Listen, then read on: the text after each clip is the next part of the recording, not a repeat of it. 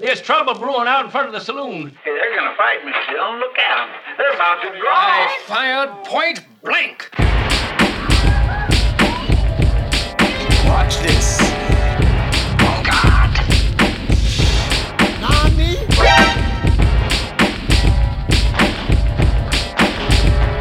From behind trees. Welcome to Crappy Anime Showdown. I am your referee, host, and Naruto clone jutsu, actually just part of the jutsu, Mike. Today, I am joined by a man who owes a huge apology to the entire world, JW, and by the president of a school who is weaker than a plankton, Ethan. Welcome, guys. How you doing? Good? All right. Well, honestly, we'll my title's better, so I'm fine. I'm so fucking sad. We'll get back to you in a second, Jay, before we start. In case you're new, this podcast is dedicated to pitting garbage anime against each other to see which is most deplorable while still being entertaining enough to watch. Today, we have Ethan defending Jujutsu Kaisen, going up against JW, who will be defending Higurashi. As always, I hope you brought your A game. Guys, how was well? Actually, you know what? Before I ask you how your viewing experience was, Jay, I think I'm gonna cede the floor to you for a good 2 to 3 minutes, and I think you need to apologize to the world. Yeah, no. Look, I really need to apologize for some of the things I said. Moriarty the Patriot isn't good. It's absolute trash. I watched the rest of the episodes that were available up to episode 7 or 8, I think. Holy shit. I have never experienced a more catastrophic drop in quality. This thing could have turned into a fucking picture book, and I still would have maybe liked it if the writing was okay. But it's not. Everything fucking tanked. Absolutely everything. See, this is great, too, because, Mike, did you watch these episodes, too, or is it just him? No, I was taking it off Jay's word. I have not had a chance to watch it. I was gone this weekend, but I will indeed watch these and confirm by next week. Well, that's because true. You just hate yourself. I get it. Literally, we all get it. Literally, immediately after episode 3, the show featured everything wrong with anime, TV, life, everything. And just to confirm, I never got left as Praxis. Hell no. So the show might as well have completely ignored the first 3 episodes. They functionally do nothing. All that setup was for absolutely nothing. All right, well, now I have to play the game called Who Made This? So, while you grovel to the world, I'm going to Who fucking did this? Yeah. I need to know, because, I want to know who uses an anarcho-communist term in an anime and then just tips their cards and they're like... That's it. That's all I got. Did you know this is a demographic... It's called a shonen. Officially, this is in the genre of shonen. Fuck off! They murder little kids. Yep. Well, they did. Yeah, the shonens were already in there. They were getting killed left and right. One was possibly raped first. Well, technically, they were kids and then became crime consultants. It's technically they were kids and then got rape murdered. Because that's the first kid we meet. That's true. So, yeah, but I'm shonen my Moriarty ass. Himself. So I'm talking about Moriarty himself, though, was a kid, and then he grew up. Well, yeah. As an aside, this is what I mean. He's going to be the world's greatest crime. What is he called? Crime consultant. Yeah, that was a very specific. Remember that word they never said once in the first 3 episodes because it's fucking stupid. No, they said it a couple of times. No, I don't. I believe he maybe said it once. So guess what? You're going to be hearing it a lot more fucking times. Oh, I'm sure. Everything. The pacing grinds to a complete and utter halt. The next 3 episodes are functionally could be removed and nothing would change. There's no character development. There's no nothing. Everyone just fucking stays the pace. It's horrible. And then they introduce 2 new characters that have 0 personality and are fucking stupid and functionally irrelevant. Then they introduce Sherlock Holmes, and I literally wanted to kill myself. Oh my gosh. Well, I guess I'll make a formal announcement then. Here at Crappy Anime Showdown, we pride ourselves in giving you the greatest information on the worst of animes. we like to think that we toe the line, we're very accurate, and we will call ourselves out when we're wrong. And so, as Jay has done now, I will do formally. Crappy Anime Showdown would like to apologize for having anybody waste their time in watching more episodes past 1, 2, and 3. Yeah, Jesus Christ. Patriot. Take episodes 1, 2, and 3, burn the rest, and just don't acknowledge Burn it. the rest like you burn Because the the rich. rest of it is like the fucking burning of the Library of Alexandria. It is a crime that has set back human civilization. Afghanistan will never be the same. So I'm also looking up the writers and the That's a directors Mongol and stuff. joke, by the way. Oh, yeah. I get it. I You know, think for the all record, of I feel like 15 you did need people to say I know that. Yeah, would get that. Yeah, I feel like that does need to be said. Oh, man. Anyway, So I'm looking up now names. let's get back to... Wait, no, Oh, we yeah, gotta talk you- names real No, quick. go ahead. All right, so- I'm sorry, I forgot that's what you were doing. First off, the first written by person is this dude or person named Go Zappa. He is known for a lot of stuff, but in there, he's got 4 screenplays for Eromanga Sensei. So that's something. That's fantastic. Is So, that yeah, considered phoning it in if he was in a coma? I don't know a lot of these though. There's a ton in here. And I know like none of them. Yeah. Let's see when here. We Gingek never has learned an entire Bokuben 26-minute video about how Eromanga Sensei is the worst thing he's ever seen. I think And that loves it tells you still. what you... Well, of course. Yeah, That's I his shouldn't even job. said it. Yeah, it's just To obvious be at this perfectly point. honest, it's pretty clear that it's actually not that bad. He just liked it and had no way of functionally coping with that fact. So here's the real problem, though. You remember that guy that we were like, oh, hey, he has like Erased and Usagi Drop and Haiku in his background. Yeah. He's also on this. So we took a gamble, although it doesn't actually say how much he is on this. It just says that in general That's the he's thing. writing Like, it. I want to believe that he's not the writer past episode 3 because I can't understand how that's possible. He's marked it's as the not second even, writer. It's not even Game of Thrones level betrayal. It's not. So like it's marked as the second writer, but he's not on IMDb for it. I'm not saying that like proves anything specifically, but It's entirely possible he like wrote the pilot 3 episodes and then dipped, or they couldn't afford him. I honestly don't want to know. I don't want to know why or how, because no matter what ends up happening, it's not going to give me any information I can work with.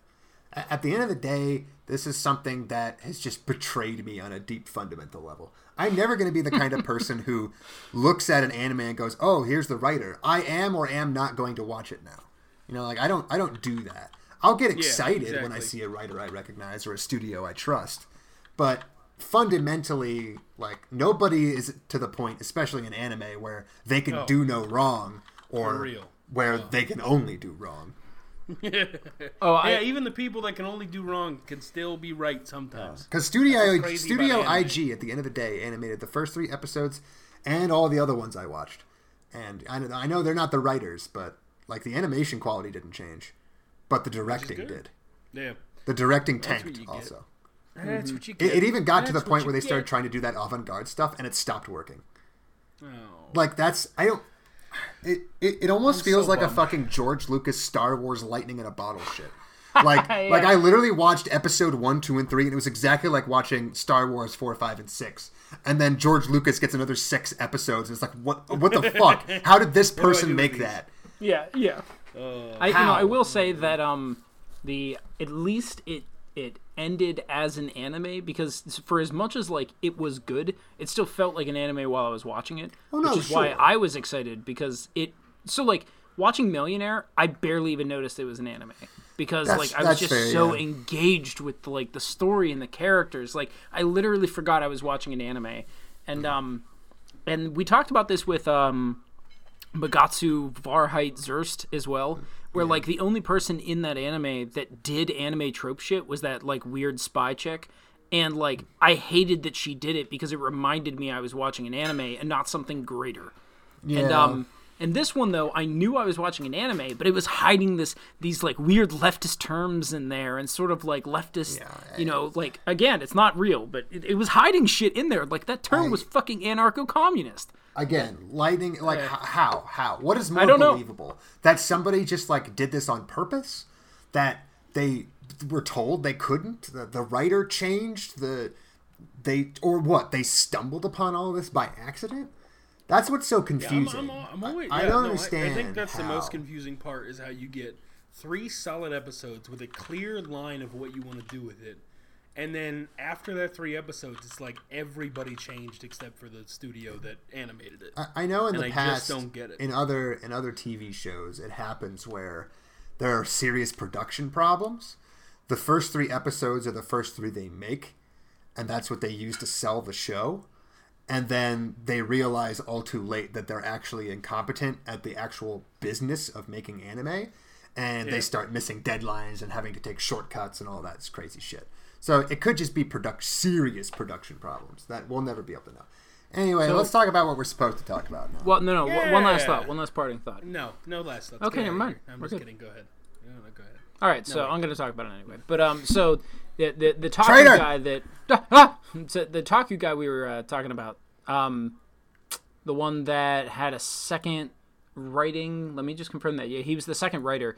It says that on the wiki, it says that he was in charge of scripts along with that Go Zappa. Yeah. Mm-hmm. But now I'm on something called Anime News Network, so take that with a big old grain of salt. I'm not going to trust that. Ethan. You think video game journalism's got a problem? Where am I, Ethan? What do you mean? In Anime News, I don't understand where this is. I don't understand what it Whatever. is. Say the headline. Say the headline. Anyway, long story short, I'm looking at it. Leftist gets murdered. Long story short, It it's says already a long Moriarty story. the Patriot he was in charge of series composition. Isn't composition from music? No, they will consider storyboarding a kind of composition. He's. I don't know the lingo very well. I think you could maybe say it's like copywriting. If you know anything about that, because you watched Mad Men. So I'm reading a key role given to the main writer of the series. Oh no. Yeah, it's not good. Yeah, they meet with the director, who technically still outranks them and sometimes produces during pre-production to draft the concept of the series, come up with major events, and decide how to place it all. Never mind. Never mind it at could all. also be so like this is a manga originally too. Yeah. So it could just be that the manga's dog shit, and they got to kind of do their own thing with the introduction, and that was when it was great. And then once they started having to follow the plot of the manga, they had nothing to go off of. Like when a character gets introduced whose entire personality is that he has a silent sniper rifle in the year 1811. Mike, Seriously, I allow you to whoever's talk idea again. that was, you can die. You can die. The world is a better place without you. We can kill you with the silent sniper rifle. No, it's going to be loud. It's going to be loud. It's going to be black powder. Everybody's going to know. Everybody. Anyway, all right. Back to current events, though. We watched Jujutsu Kaisen and Higurashi. So quick, 10 seconds. How'd you guys like both of them overall? What do you think? I had fun. They're both enjoyable in different ways. And that's actually a really nice thing to have. Good, because that's exactly how I feel. So we'll just break right into it. All right, let's go to votes. Yeah, let's go to votes. We'll start with Jay. You called Higurashi. Sounded like you really wanted to talk about it, so I gave it to you. So let's start with you. Yeah. That's well, fair. the reason I called it is that Jujutsu Kaisen. Oh yeah, I get to eat my words twice today. Jujutsu Kaisen is really, really good. Now I feel the knife creeping up behind me, like little Louis Moriarty, like I'm being tested. Because God knows, apparently in episode 4, Jujutsu Kaisen is just going to turn into like fucking Potter puppet pals. Anyway, but I wanted Higurashi because Higurashi I think takes a little bit of a refined palette to enjoy. Not to fucking toot my own horn, but I listened to the dub. And the dub is such a fucking train wreck that it's hilarious. Oh, it's fantastic, wasn't it? So fun. I loved the dub of Higurashi. It was great. Yeah, no, it's great. Now, to try to get an even opinion, I went back and I watched the sub. Obviously, the sub is good in the sense that like people deliver lines and you can understand. Like nobody sounds like they're. I can't even describe some of the shit you hear from the dub.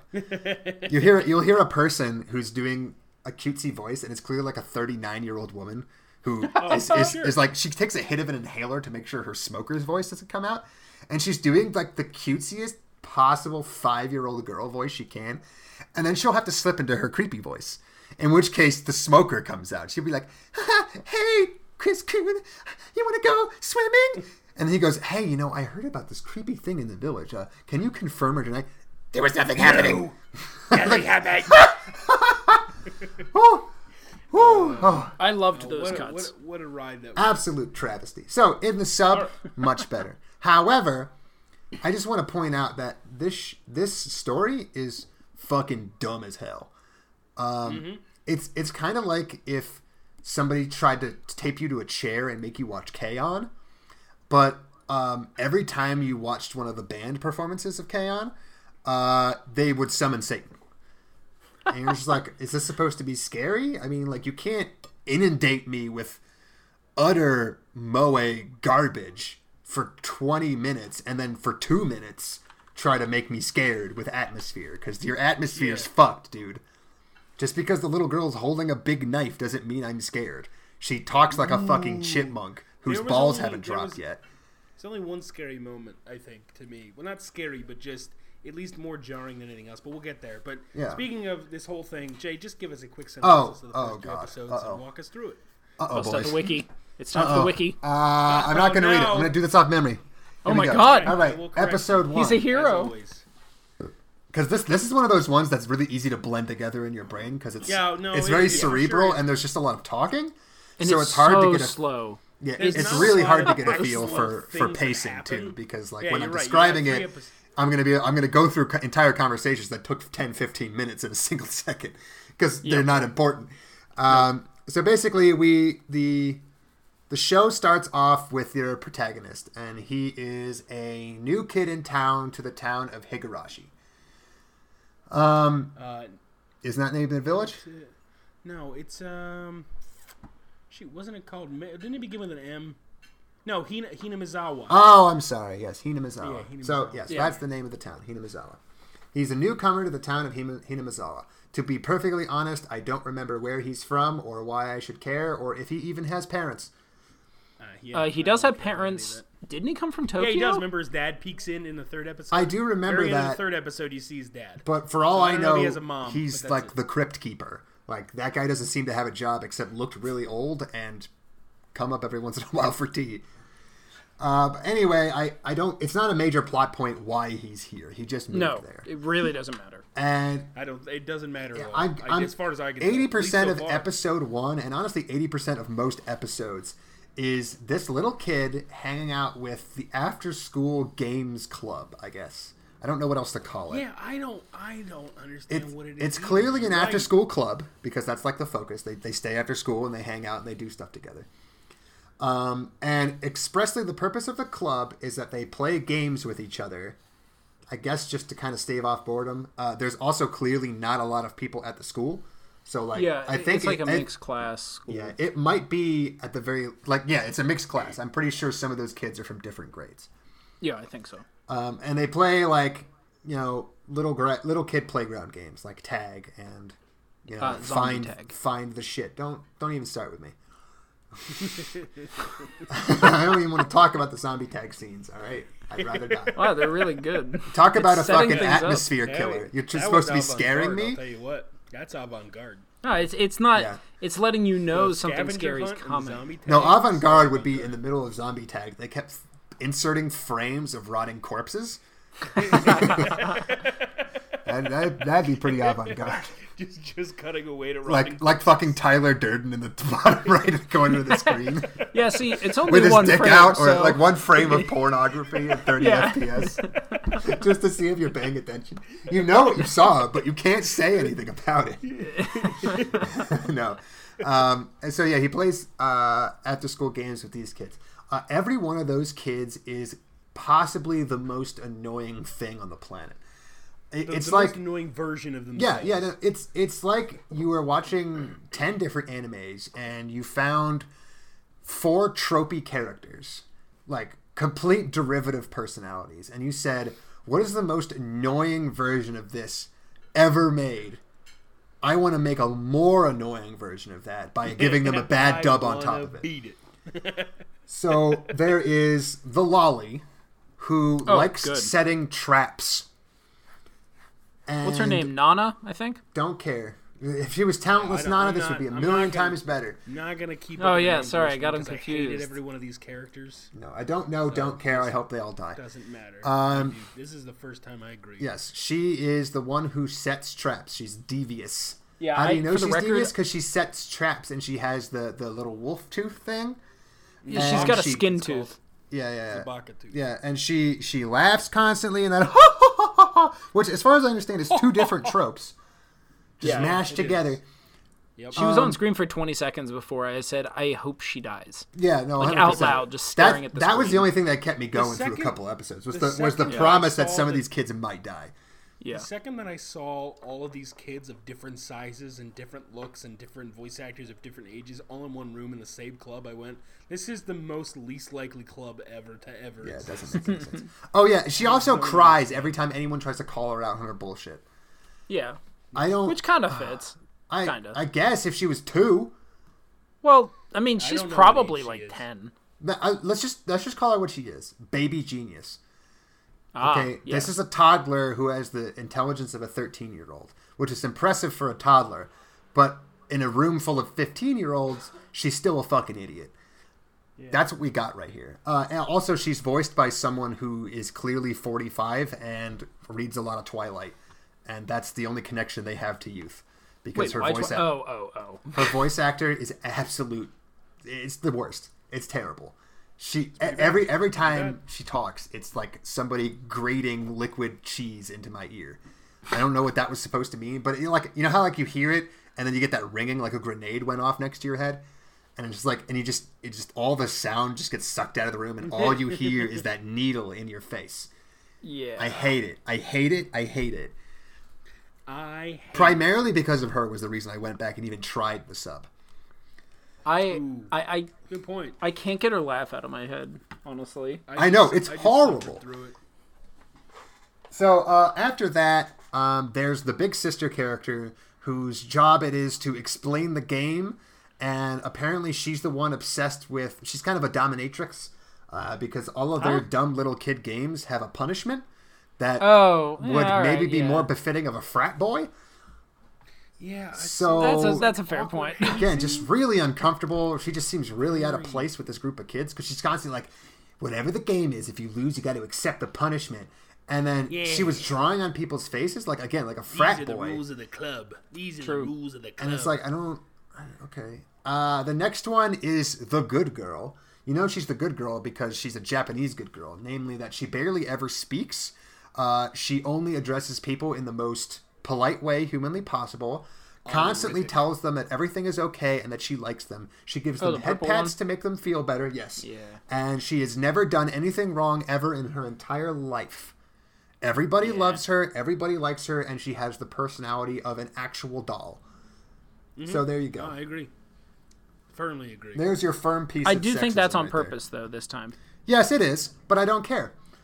Yeah, no, that's fine. Annoying. It's more just like... So, real quick aside, I've noticed recently that we've watched a fair number of animes that are setting them... Yes, I know. A fair number in general. Thank you, Mike. That are bad. Yeah, they're all dog shit. But, no, so there's a lot How could this have happened? There's a lot of anime that we've watched that know that they are anime, expressly set themselves up at the beginning with those tropes, knowing they're anime, just so that they can get off of those tropes, which is now, it's been done so many times that is also a trope. Which is really, yeah, exactly. I was watching this, and I was like, wait, hold on, are we about to get, like, a really bad version of Madoka? Because, like, Madoka is making fun of that trope, and, like, it subverts it in, like, an expert way. And, like, we watched Talentless Nana, which is also using this exact same trope.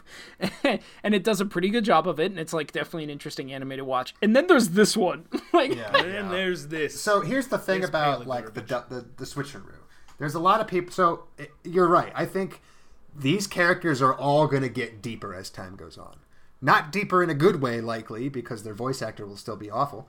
But deeper in the sense that more information about their past is going to come up and their relationship to the town and all the spooky nonsense. We got some backstory to the little blue girl, who is more rounded, at least after episode 1, than just good girl who never didn't do nothing wrong. So Yes, I imagine all these characters are going to get deeper. Here's the problem with this. Whenever you're watching something with the expectation that things will get later, things will get better later. They will get later better. It goes back to one of the arguments I made before, which is that it's never okay to be bad on purpose. I think I've made something like that before. So, like, you don't just get to throw all these horrible, tropey characters in my face and expect me to like them with the promise that they might become real characters later. It has to be doing it for an express purpose. Yeah, like, and this would be doing it for an express purpose, except that there is no purpose that can excuse this pain. Because the simple fact is that they have to still be good characters when they're not their full character. You know what I mean? Like, these kids should still be likable, and they're not. Shoot, like in Rent a Girlfriend. Yeah. Kind of deal. Yeah. Or again with Madoka, right? Like, Madoka had these tropey characters, but then it paid it off because those children were not living in the world they thought they were living in. They were punished for it. Yeah, and they were always showing you little bits of that. Yeah, I can watch just episode 1 of Madoka Magica, and I can know that things are going to turn on their head later. And and more importantly, I liked the characters as they were to start. In Madoka? They were deeper than just tropes. They were still tropes, but they were deeper than that. A little bit. I'll be honest, I did not see it when I watched it. Also, you have to remember at the very end of episode 1, I think, is when they meet the cat. So, like, there's not a lot of... I think so. It wasn't pseudo-intellectual. To be perfectly honest, I think I've only watched, like, the redo of Madoka Magica. Like, the OVA version. So it might just be that it happens at the end of the OVA version. Oh, you should. Original. From everything I've heard about the OVA, not the movie, just the OVA. Okay. I don't know anything about the OVA then. I was it's confusing good. with the movie. It's good. Honestly, it's the only version I've ever seen. To be honest, like it's the one that was put up on Netflix like 6 times. Mike, what were you saying before? Oh, I said, Ethan, it's not pseudo-intellectual, so clearly you weren't all in it. Yeah, correct. Okay. Yeah, if it's not garbage and pseudo-intellectual, I have no interest in watching it. If it's not pseudo-intellectual, Ethan's not all in, so... I gotta do a synopsis, and I'm only through 2 characters, man. Wait, hold on. I want to talk about not synopsis. See, this is what it feels like, Jay. This is what it is. Look, I don't care. If you have something really cool to talk about, that's fine. I just wanted to get through the characters. Nah, it's bullshit. Go ahead and do the characters. It turns out Ethan never does. Yeah, no, like if you got a 20-minute rant about characters right now, I'd love to hear it over me thinking up the other 2 characters who I've already forgotten.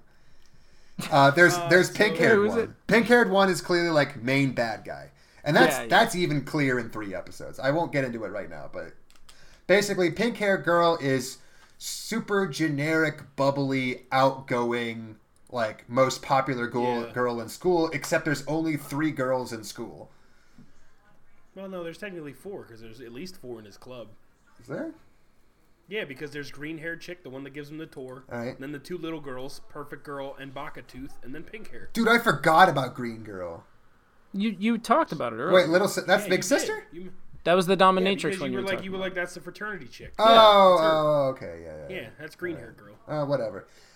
Anyway, Pink Girl is generic, bubbly. Who am I forgetting now? No, that's it. That's it? Okay, good. I named them all. Main character. That's pretty much episode 1. Like, nothing functionally happens in episode 1 except that they play a stupid game. It's astounding. Yeah, it's great. It's great. A horror anime revered by decades of time. Episode 1 goes by, it might as well have been a moe slice of life piece of shit. They do have that, so they do introduce you to this whole... This town has a dark past. When that photographer guy comes up at the end and he goes, there's still one guy on the run or something. No, he says they never found the arm. We never found the arm. Oh, yeah, there's still an arm or something. And he has like a little flashback and he goes, okay, and then it just... Which I guess is what counts as me getting scared. Because, like, I don't... Gee, yeah. why don't you just put a small... But you know what? Here we go. Insert 1 frame of, like, a cartoon ghost. Boom. That's about as much of a spook as I got. Just do one of those old internet videos where you'd watch something at the end, a witch would come up and scream and scare you. And just do this that. Is exactly the kind of bullshit that maybe comes across a little bit better in a manga, but in an anime, it is so flaccid. Like, you're having a conversation with a guy who looks like a war reporter, because it looks like he's wearing fatigues, and he's got dog tags and a hat, and he's taking pictures. And I'm like, war photographer? He's like, I like birds. I like birds. I like birds. You're like, all right, man. Okay, like, bud. Okay. I can do it, I guess. But yeah, then he's like, oh, they never found the arm. Okay, great. Okay, and then he's like, see you later. Who gives a shit? See, this kind of stuff would work better if it didn't seem... Okay, I'm going to... Believe it or not, the concept of a severed arm is not enough to scare me. No, What? And the problem... What? The problem, too, is, like, not only did I fully expect the photographer to die at some point, like, the first person to die... Oh, God, yeah. But, like, it's totally, like, easy to call that. And that means that whenever he's, like, subtly hinting and doing the... But we never found the arm, though. Like, if he does that, then you make it seem like he's in on the plot. Yeah. But he's not in on the plot. He doesn't know what's going on. Yeah, he just Otherwise, knows he as wouldn't much be as here. everyone else in the town.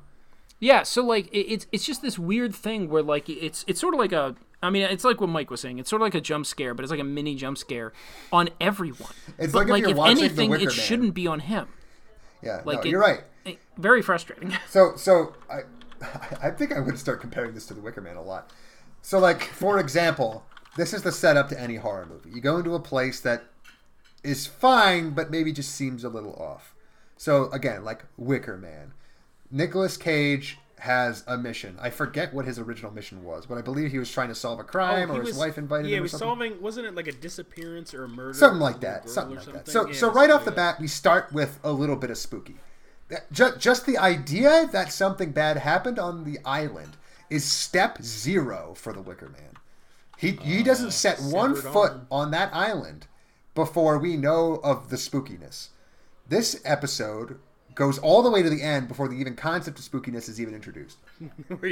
Second of all, think about all the times in The Wicker Man where you could see what was off about the people. And you, again, like, all you get of that in here is the cameraman offhandedly saying that a severed arm may or may not exist. And a little girl doing her best 3-pack a day voice and fervently denying the existence of anything bad that has happened. That's it. And honestly, by the end of 3 episodes, that's as spooky as it fucking gets. Yeah, really. Yeah, is. they do, like, I will say, they do a good job of making... this is They difficult. do too good of a job of making the town seem normal. Because I feel like I'm just watching an anime I don't fucking like. The town's off a little bit, and they just make a normal town. Like all of what made Wicker Man. I got more horror elements from JoJo season 4. But all that made it creepy was like you saw the people, and even you realized there was something off without anybody telling you. Here it's like, oh, all the people are normal, and people are telling me things are off. That's reverse. That's reverse Wicker Man. Everybody seems normal, and somebody's shoving it down my throat that, no, there's something off. I swear to God, there's an arm missing. You don't understand. Somebody's missing an arm. It's so like the moments I like in the show. Amputees running around here. Scary. I do like the moments whenever it cuts like all the like crickets or whatever, the cicadas out, and then they do like the creepy voice. I like the moment because that could be executed well. It's just not executed well here because it's the only thing that provides any creep factor at all. Exactly. Like those moments can be very powerful. Like if you were out in the middle of a field and all of a sudden everything cut out, you would know in a moment that something was devastatingly wrong. Like you might not know what, but like your life might be ending at that exact moment. And like as an animal, you should be afraid of that. But if it's done over and over again and there's nothing else happening, then you lose all worth. Like the first time it happened, I was like, oh shit, okay, hey, the plot's happening. I gotta pay attention. No, that was okay. The cicada bit's not bad. It's just the only bit they have. Yeah, exactly. Before I And let that's a you go problem. on to episode 2, the only funny part about episode 1 was they did a scavenger hunt. And at the end of it, the perfect little purple-haired girl goes, look, I got you a present for winning. And she opens it up, and it was set up well enough, and a giant boxing glove comes out of it and decks this girl in the face. And I chuckled a little bit. It wasn't hilarious, but I was like, hey, that was at least relatively well set up and the only thing entertaining about the first episode. I mean, the funniest thing about it was listening to them talk. Well, yeah, that Oh too. my God, Fair yes. enough. Fair enough. No, did that happen in episode 1?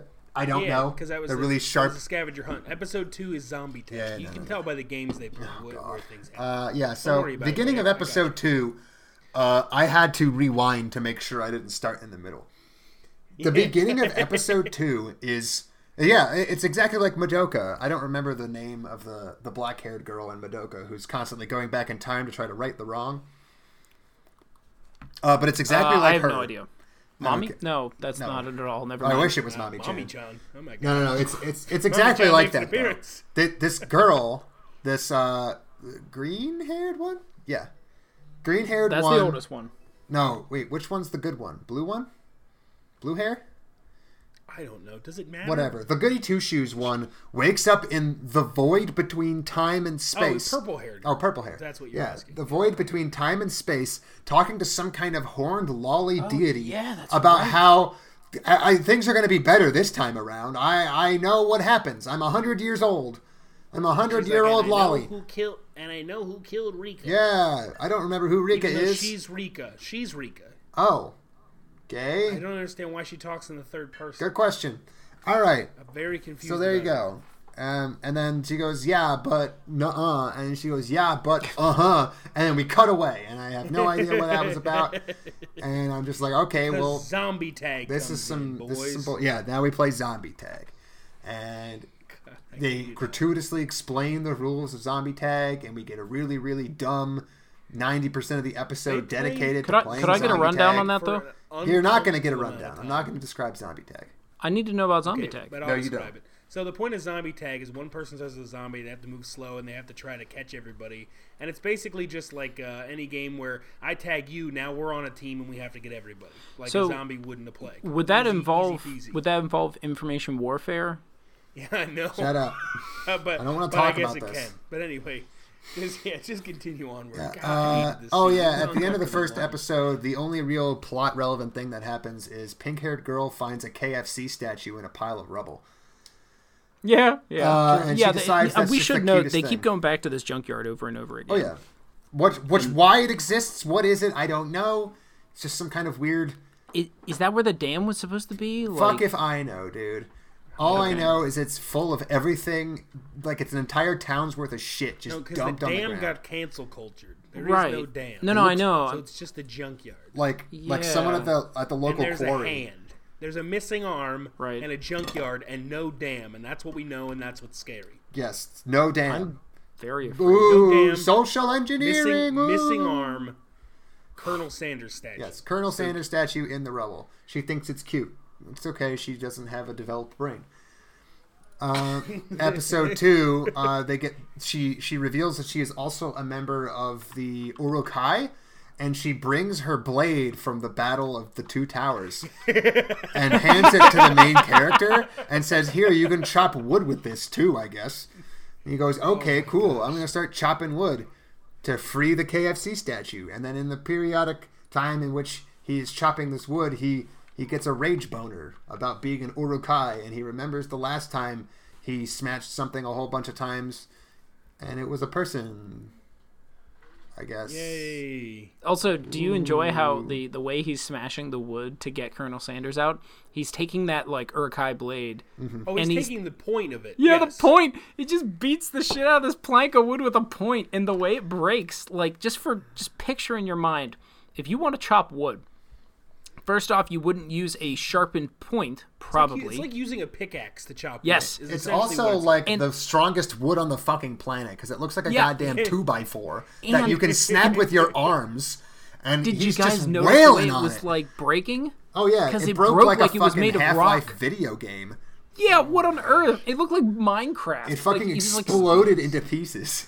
I don't think they know how wood works. They've never been outside, man. The people who make this have never broken anything in their life. That's the spookiest thing in this anime. They hit their desk really hard, but they're too weak. They think their desk is impenetrable. I'm starting to sense a subplot. This is why people think hiding under a desk will save you from a nuclear blast. There you go, man. I mean, look how many hits it took from that Urukai blade. Now, to be fair, in Japan, I think they might actually know something about the power of a nuclear blast, Mike. Yeah, wait, hold on. Yeah. Wait a minute, that's not of where all I the people going, who aren't going to buy duck and cover, I think it's the people who know firsthand it doesn't work. The only people, literally, to know that. Yes, very true. The only people and some fish. True. Actually, you know what? And also some Australians, desert like animals. native Australians. Yes. Some like Death Valley animals. These are fun facts. We are not good to people. Anyway. Or animals. Fish aren't Anyway, people. continue on, Jake. Jeez. Anyway, what happened in episode 2? Oh yeah, they free the KFC statue, and little pink-haired girl thinks she's threatening when she's holding the Urukai blade, and she's just not threatening. Yeah. The least threatening thing on the planet. Is the episode 2 where the detective shows up, or is that just the beginning of episode 3? Episode No, wait. I can't remember anything else happening at the end of episode 2. Episode 3. Yeah. Wait, Episode no, wasn't 3. Oh, go ahead. I think it's episode 3. No, it was episode 3 where the guy. Okay, shows up. yeah. So beginning of episode 3, more or less, a detective strolls into town. Now there's another newbie, and he goes up. I can't believe this is fucking happening. A detective / private investigator who is at the very least a cop or was a cop. He's a cop. He's a Yeah. He's a proper cop. He's trying to he's a proper investigate detective. like an ungodly number of murders and disappearances in this town. Of what must have maybe 1,000 people, there's been at least one disappearance One murder, and one one or murder, more one murders disappearance. on the same day every year, going back at least 4 years. Like, that's fucking embarrassing. Yeah. So he strolls into town and he's got to investigate this problem. And who does he go to? Why, of course, the nearest 9-year-old boy who's not from around here. Yep. Yeah, I watched Hot Fuzz, and Hot Fuzz basically has the same plot as the show, only they thought it was a joke when, like, everybody was in on the... Like, Hot Fuzz presented this exact plot as, like, an ironic joke. Like, yeah, nobody... Yeah. This doesn't make any sense. This is stupid.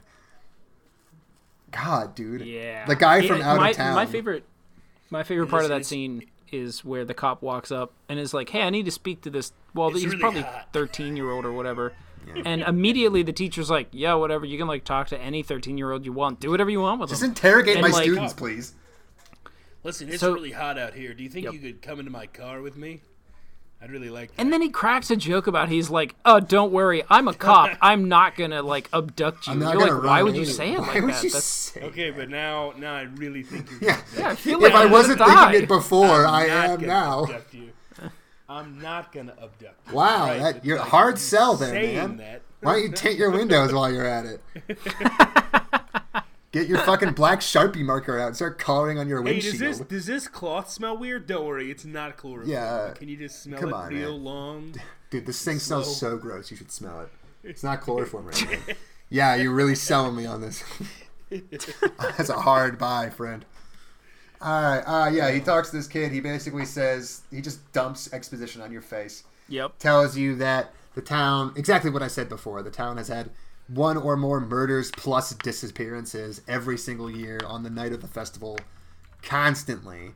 And everyone in the town just apparently believes in dumbass old folk tales. Which, by the way, can we just say, he talks it so dismissively and judgmentally Yes. about those people believing in, like, spirits and ghosts and ghouls and goblins. Meanwhile, every fucking anime I've ever goddamn seen has to have at least one urban legend in it. So, I don't know where you fucking get off being judgmental, Higurashi, but I'm pretty sure 99.9% of the people reading this are exactly that stupid.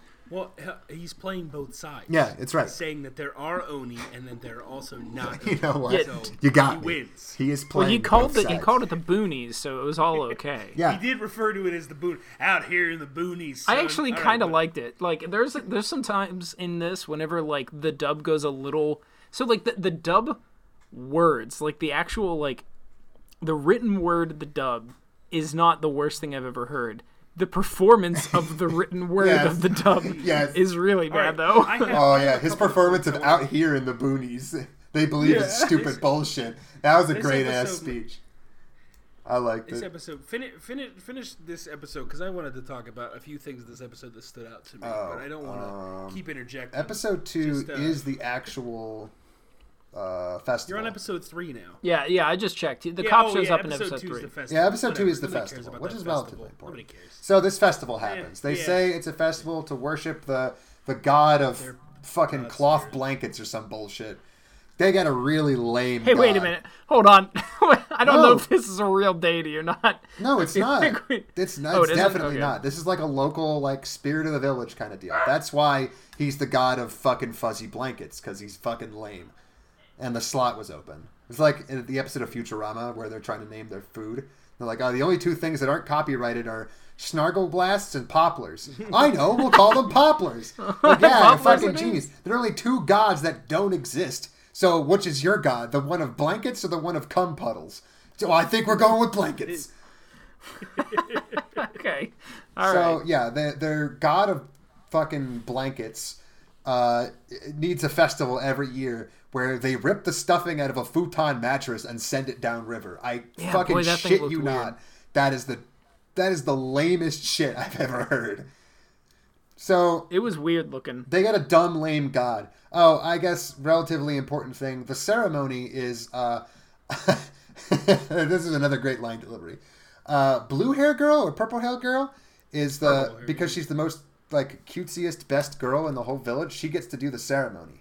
And so the ceremony is this little girl comes on stage with, and I quote, a ceremonial hoe. Yeah, I thought that was weird, but all right. I bite it. Set the scene. Set the scene. She comes out with it, and she starts walking around. And the main character looks to the dominatrix girl and goes, "What is that?" And she goes, "Oh, it's the ceremonial hoe." And I'm like, "Dude, you can't call her that. She's 9." I didn't even think about that. I was like, that. I was too focused on like I guess there could be a ceremonial. What is this, Super Hexeros? Come on. Oh, best anime. Oh, yeah. So she dances around in a circle for an uncomfortably long time with the ceremonial hoe. It did take a while. That is literally just a hoe with a bow on it and some jingle bells. And so after she gets done.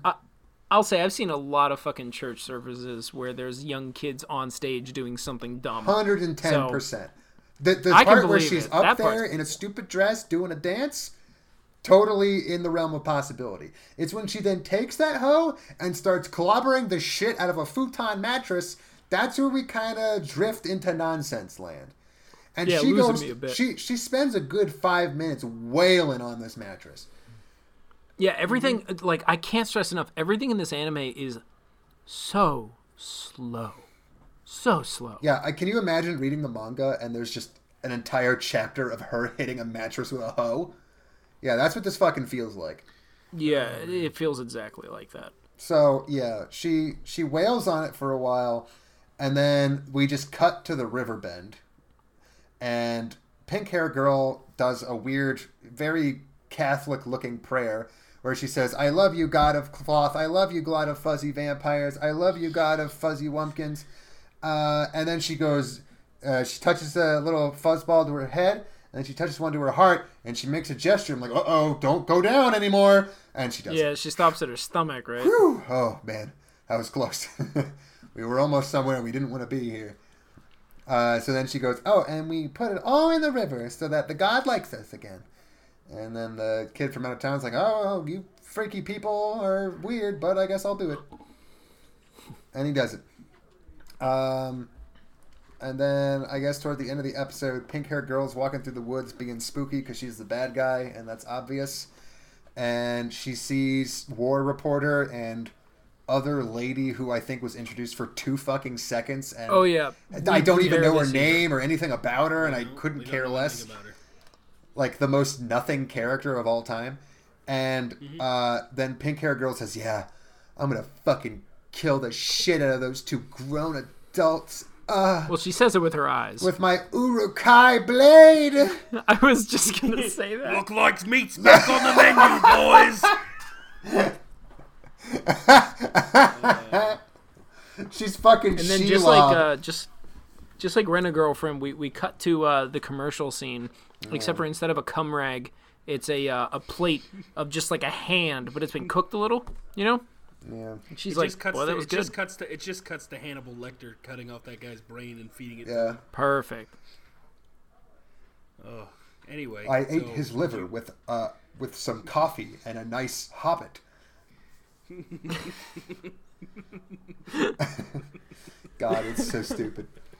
So yeah, more reporter guy apparently loses to a 5-year-old girl with a replica Lord of the Rings prop, and other lady, I assume, just dies of fright. Point is, beginning of episode 3, the police detective comes back, talks to his one and only source in the village, a 9-year-old boy, and says, hey, those 2 people, they disappeared last night. No one ever saw them again. And then the little kid, who is apparently smarter than this cop, goes, yeah, well, how do you know anything bad happened to them? What if they're just not around? I mean, it's been fucking like 8 hours. Maybe calm the fuck down.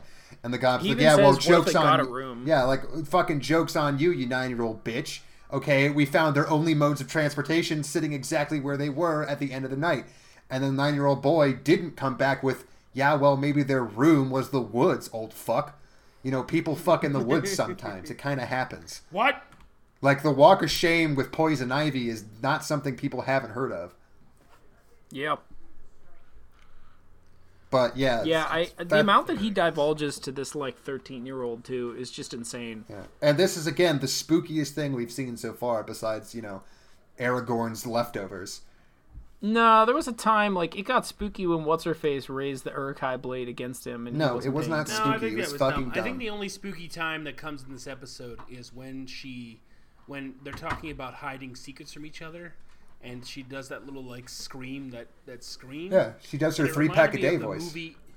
That movie called, I don't know if you guys have ever seen, it's called The Forgotten. Yes. It's where this chick loses her son, but doesn't remember that she even had a son, and then tries to figure out that she has a son, and it turns out these, like, gods in the sky were trying to see if anybody would forget that they ever had a son or a daughter or anything.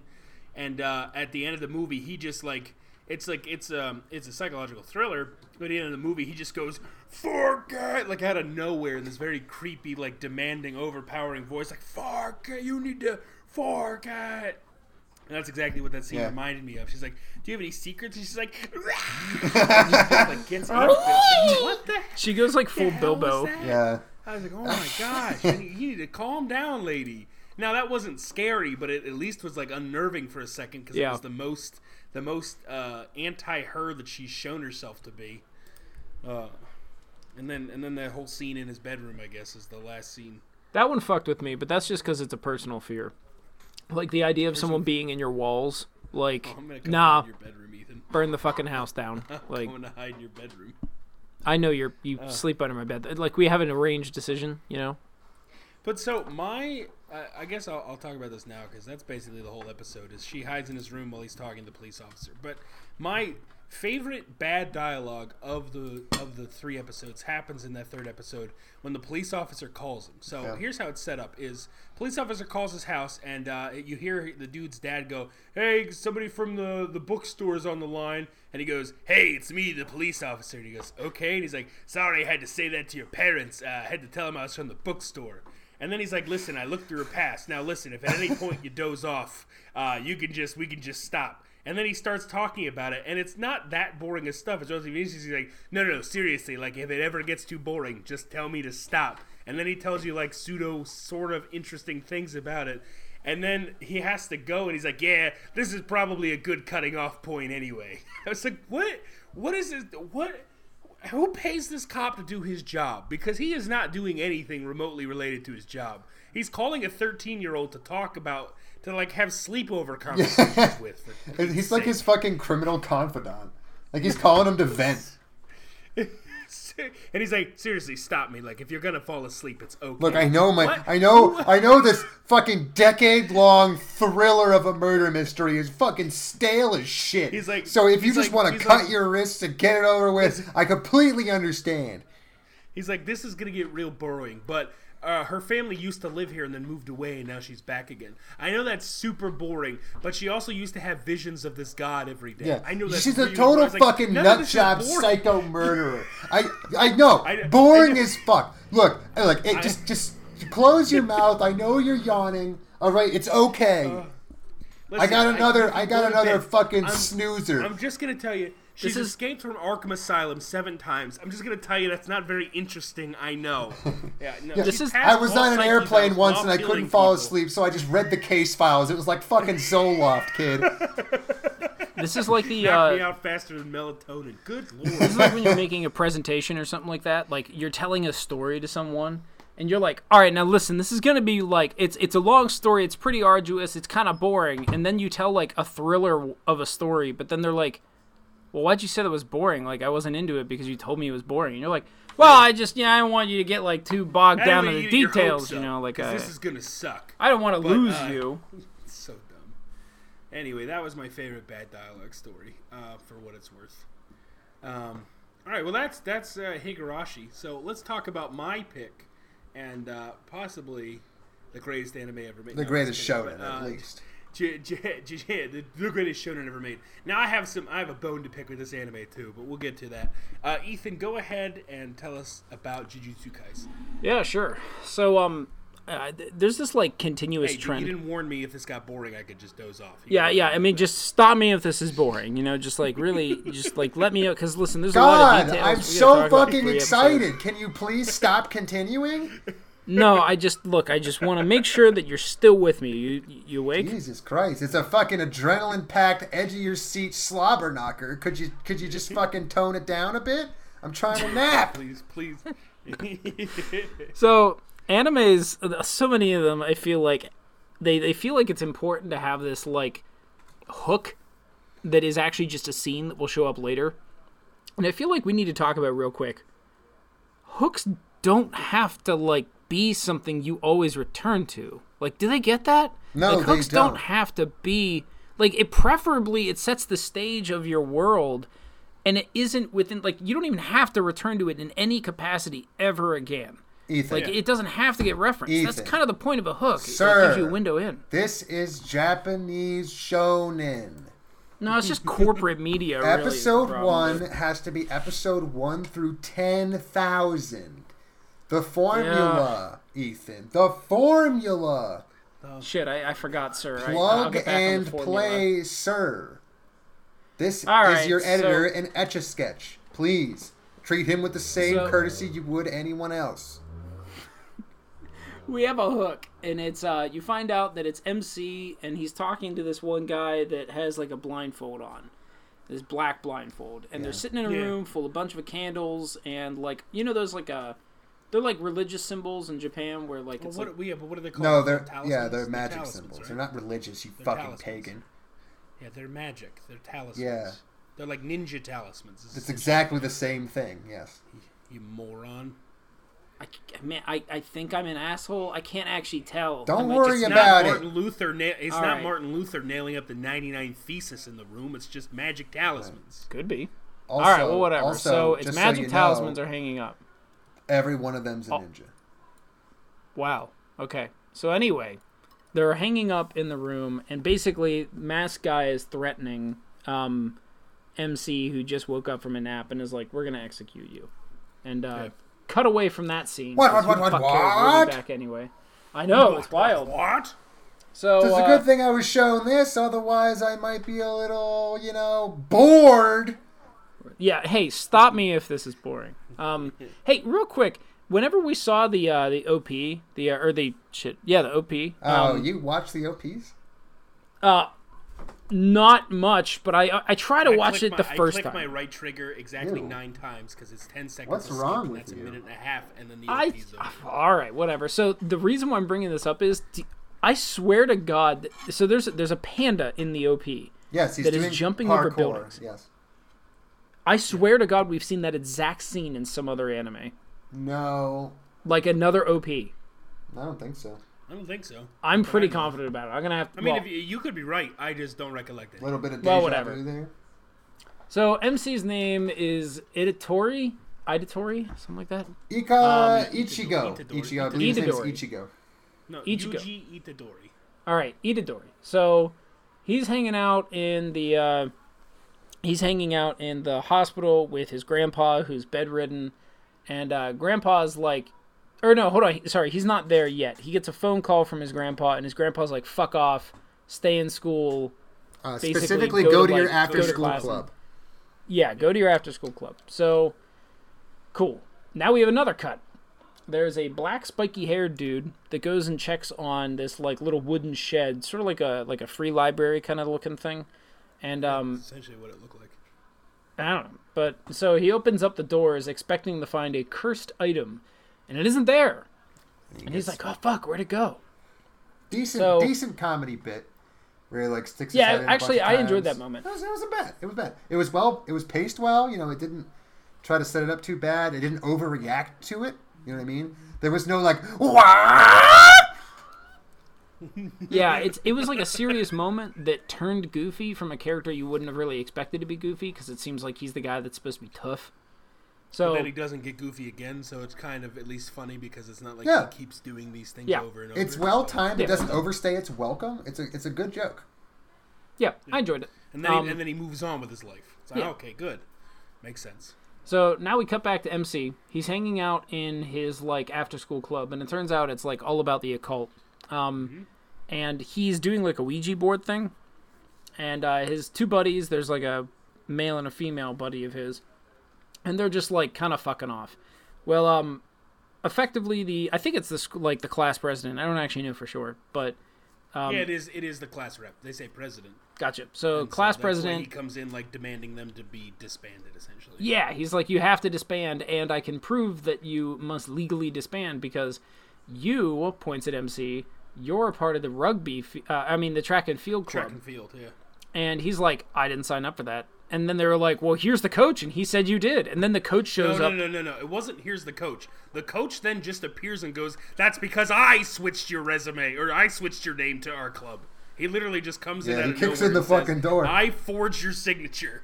Yeah, because the president's like, oh my gosh, the teacher who causes as much trouble as Yuji is now here. I don't know what to do. And he just cowers in the corner. I enjoy this coach. He's one of my favorite characters.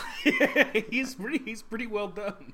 I enjoy him a lot. But anyway, we'll move on. So the coach is like, yeah, fuck you. You can only be in my after school club, so you can't be in this one. And MC's like, yeah, well, I'm not going to do it. And apropos of nothing, track and field coach is like, if you can beat me in like a contest on, the track and field, then you don't have to be in the club. But if I beat you, you have to be there. And for some reason, he accepts. So there's a joke in here about they argue with the president about like the actual real occult stuff happening on the school grounds, and there's an okay joke in there, but it doesn't really matter that much. So let's see here. Around the time that they're heading out to the track and field area, the black spiky haired dude shows up at the rugby field, and he's like, hey, this field seems really spooky. I wonder if there's a dead body under it, which is a callback to the joke they just made, because that's what the occult club was saying, is someone got murdered there. That out, and then the president was like, no, it was just ticks. Yeah, it's just literally but people. At least we're trying. Yeah. So it's kind of like a funny joke that they're calling back on it. Anyway, track and field coach does shot put, and he throws it, and he gets 14 meters or some such. It literally says that he just set a world record. Yeah, no, he was Japanese. It was the coach threw it, let's just say 12 meters, and Japan's record's 18 meters. So it was, or 15 and 18, whatever. But he threw a good throw. And then he's like, hey, do you mind if I throw this any way I want? He's like, yeah, I won't call any fouls. Good luck beating that. And then he just chucks it 3 times as far. And he chucks it overhand. Yeah. If you guys have ever seen shot put, you put it up by your neck and you spin a couple of times. You have to to shot put it, which is where you spring your elbow up, and that's what you have to do. No, he just hard tosses this like a pitcher. That's what he does, and he nails it into a soccer net goal for a soccer post. team. Yeah, and it smashes the net. Yeah. And for the rest of this scene that we're here, the coach just jaw is open and he's just staring, because that 100% defies all logic. Yeah, right? What he just did was impossible. He's literally two times better than any human who has ever lived, including several Greek Olympians who straight up cheated. And on top of that, did it in a way that is not the normal way of doing it. Doing it in the less efficient way. Yeah. So, yeah, it's anyway, eventually you see the students in the background are placing shot put balls on top of the coach because he just hasn't moved, which is kind of a cute thing. Yeah, fun little joke. It was a good joke. So it turns out MC has the cursed object, and this is found out whenever black spiky hair guy sees MC run by, and he basically sniffs out cursed object energy on him, and he tries chasing after MC, but MC's so, like, literally just normally... He's, like, physically active to the point where he just outruns black spiky hair guy by, like, a lot. Like, someone in the audience is like, dude, that guy runs like he's a fucking car. That's the thing. He's I like, think what is they he, a gave him car? like kilometers per hour. I think they said he was running at like almost 30 miles an hour, which again is almost double the fastest people who have ever ran. Yeah. And black spiky hair guy even notes like, oh man, that guy is like so good at being physical and he doesn't even use cursed energy to do it. That's insane. Yeah, this is literally the greatest physical human being ever by like a magnitude of 2. Yeah. That's our protagonist, people. You know, and I really, to be honest, I fucking appreciate it. Cause compare this side by side with My Hero Academia, fucking night and day. Watching that stupid, whiny, crybaby little twerp get handed the greatest power in the fucking universe for no good fucking reason, and compare that to the greatest fucking human specimen ever born. Yes. Going out of his way to eat the remains of the greatest fucking wizard, killer, murder man of all time. That's so much more interesting sounding. Yeah, I do agree. So shonen, I'll be very clear. I don't really like shonen. There are some times that I can enjoy it. Like, I know I bashed Hunter x Hunter before. Like, I enjoy pieces of Hunter x Hunter that keep me watching it because some aspects of it are very interesting. Like, and I have no problem with that. And some aspects of My Hero also keep me watching it. Like, the moments whenever anymore. It's just... I don't know. I'm really far behind on it. Don't watch it. Oh, is that the joke? It just keeps getting worse. Oh, okay.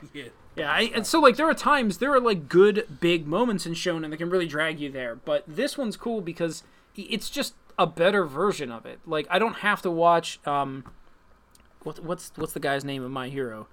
Deku. Oh, Deku. Deku. I don't have to watch Deku cry for the first, like, 8 episodes. Like, this guy's just a badass from the start. And he doesn't really talk about being a badass. He just kind of does it. And just to be clear, that's what I like. Oh yeah. For all the fucking My Hero stans, the 2 of you who are listening to this, I don't care that Deku cries. I care that he complains and whines. See, that's the difference. That's a good point. Deku only cries for like half of the first season. Deku whines all day, every day. He has 2 modes. Whining about how he's not good enough or he doesn't deserve something or blah, blah, blah, blah, blah. I'm dumb. I'm weak. Why didn't I do it right? And then I'm going to be the best. And it's like, how does this fucking shit coexist in the same human brain? I also just hate how they display emergencies and how Deku and other people react to it. Yeah. I don't know if anyone's like been in a fight or flight moment or an emergency. Let's be fucking clear here. No one who's come within 50 feet of an anime or a manga has ever been in a fight. I mean, you. Yes. Well, shut up. Okay. I don't need this right now. Anyway, my point is just that like this is not how people react to this. It like you the reason why people train so much on a specific response is because the body doesn't stop and think and weigh all of its options in like bullet time. You just react. I'm sorry, sir. So, like, are you saying you don't have a very, very long expository internal monologue every time anything goes wrong within 100 feet? It's so frustrating. It's so frustrating. How I live my life. I would much prefer like. So, for instance, Talentless Nana actually does this well because the thought process happens while she's talking. It's in real time, and it's so ingrained in how she works that she doesn't even stop to think about that she's just a fucking murderer. And it's either during or after what's going on is still happening. Exactly. It doesn't put the world on pause. Yes, exactly. I don't know. It's very frustrating watching this shit because like it doesn't matter. Jujutsu Kaisen so far has none of that shit. I agree. It does slow-mo shit, but you don't go in his head while he's doing it. You don't, well, they do a little. Sometimes they do. But so the instances you're talking about, 1, it wasn't the main character's head, and 2, he didn't pause time while he did it. Yeah, there's a time when he's standing outside of a gate, and he has to go save his occult buddies, essentially, because they... Okay, let me just go through this, because it's about to come up anyway. It's Jujutsu Kaisen. Basically, it's a shonen. The plot is not what matters. Yeah, he gave a cursed finger to the occult club while he went to go check on his grandpa in the hospital. His grandpa dies while he's there, and his grandpa's like, "Hey, live your life, make friends, save people." I really love Grandpa's fucking speech because it's not the very typical like shonen anime speech. He basically says like he comes down to so in the little time you know him, he's a crotchety old fuck. Fine. Yeah. He basically rolls over on his side after his grandson comes to visit him, and he basically says, "Look, kid, I'm a crotchety old fuck. Nobody cares about me, and that's why I'm gonna die here alone. Yeah. Don't be like me. Yeah, live for other people." And the second he's done with that sentence, he flatlines. he's just boy. Fuck, dude. He dies. Like, no shitting the pants, no last gasp, no eyes back in the head. He's just gone. He just fucking yeets. He was just quiet, and then you see Yuji pick up the phone to call the nurse. Yeah, and he freaks out. He freaks out, and he has a real bad day. It cuts to him crying, and he goes, "My grandpa's dead," and they just wheel him off. And that's a really good scene. A lot of personality, and honestly, it made me like the main character in a way that no shonen has ever done. Like, remember the first time you met Gon? Fuck me. I wanted to claw my eyes out. The first thing he does is fish the biggest fish that ever fished. I hate it. Yeah. Okay, the first thing that Jujutsu Kaisen does, well, besides him being the strongest in the fucking planet, is his dad dies. Or grandpa dies. His granddad. Grandpa, yeah, functionally. His grandpa, but it's clearly a father figure, too. Yeah, he even says it. Yeah, he does say that. So. Anyway, hold on. So the reason why I was getting to this is his grandpa dies, he gave the finger to his, like, occult buddies, and then black-haired dude is like, yo, that's like a special grade item. Points for me, by the way. Points for me. There's a power system, and it's a number. And it's numbered. Yep, it is numbered. I heard it, and I was like, yep, 2 fucking minutes. Yeah. It's pretty good. It's pretty good. Anyway, so it's special grade. Basically, they take off the talisman that's surrounding the finger, and as soon as they do, shit goes bad for them, and they're at the school. Black hair, spiky guy, and MC show up at the school, but there's like an aura that basically makes MC pause, and black hair guy goes in. Yeah. And MC, this is what I was getting at. He does stop to consider his actions and what his grandpa literally just finished telling him. And he has one of those moments where if he was around other people in a normal shonen, time would have stopped. Yes. But because he's outside of the building, it's just his time. Like, it's not even an aside. There's no one else on stage with him. It's just him on stage alone talking. Oh, yeah. And that is acceptable. Also, if it was a normal shonen, the conversation with himself would have taken 10 times longer. And, you know, like, he would have screamed the ending of his conversation out loud as he punched the bad guy. But, like, it is still kind of long, and it's a little pace-breaking. I think the one good thing about it is that it is at least well-written. What he says makes sense. So, basically, walking up to it, he's told that he stands 0 chance. And he kind of accepts that. He says if he goes in here, he has absolutely 0 chance of helping anybody. He's just going to get in the way and die. So he sits down. He's like, all right, well, I mean, I believe him. This is clearly some spooky shit's out of my league. And then he sits there and he thinks. I can feel and death. he immediately is reminded of his grandpa in his bed. And he thinks, this is exactly, like, I'd rather die trying to help someone and being functionally useless than sit out here and let people I care about die alone like my grandpa. Yep. Yeah. And like, damn, that it uses a theme. It's presented well. It's written well. And like, it doesn't jump up its own ass. You know, like the words make sense for the character based on what you've seen. It's good. Yeah. Can't wait for episode 4 to look like Potter Puppet Pals. And the ticking noise, the mysterious ticking noise.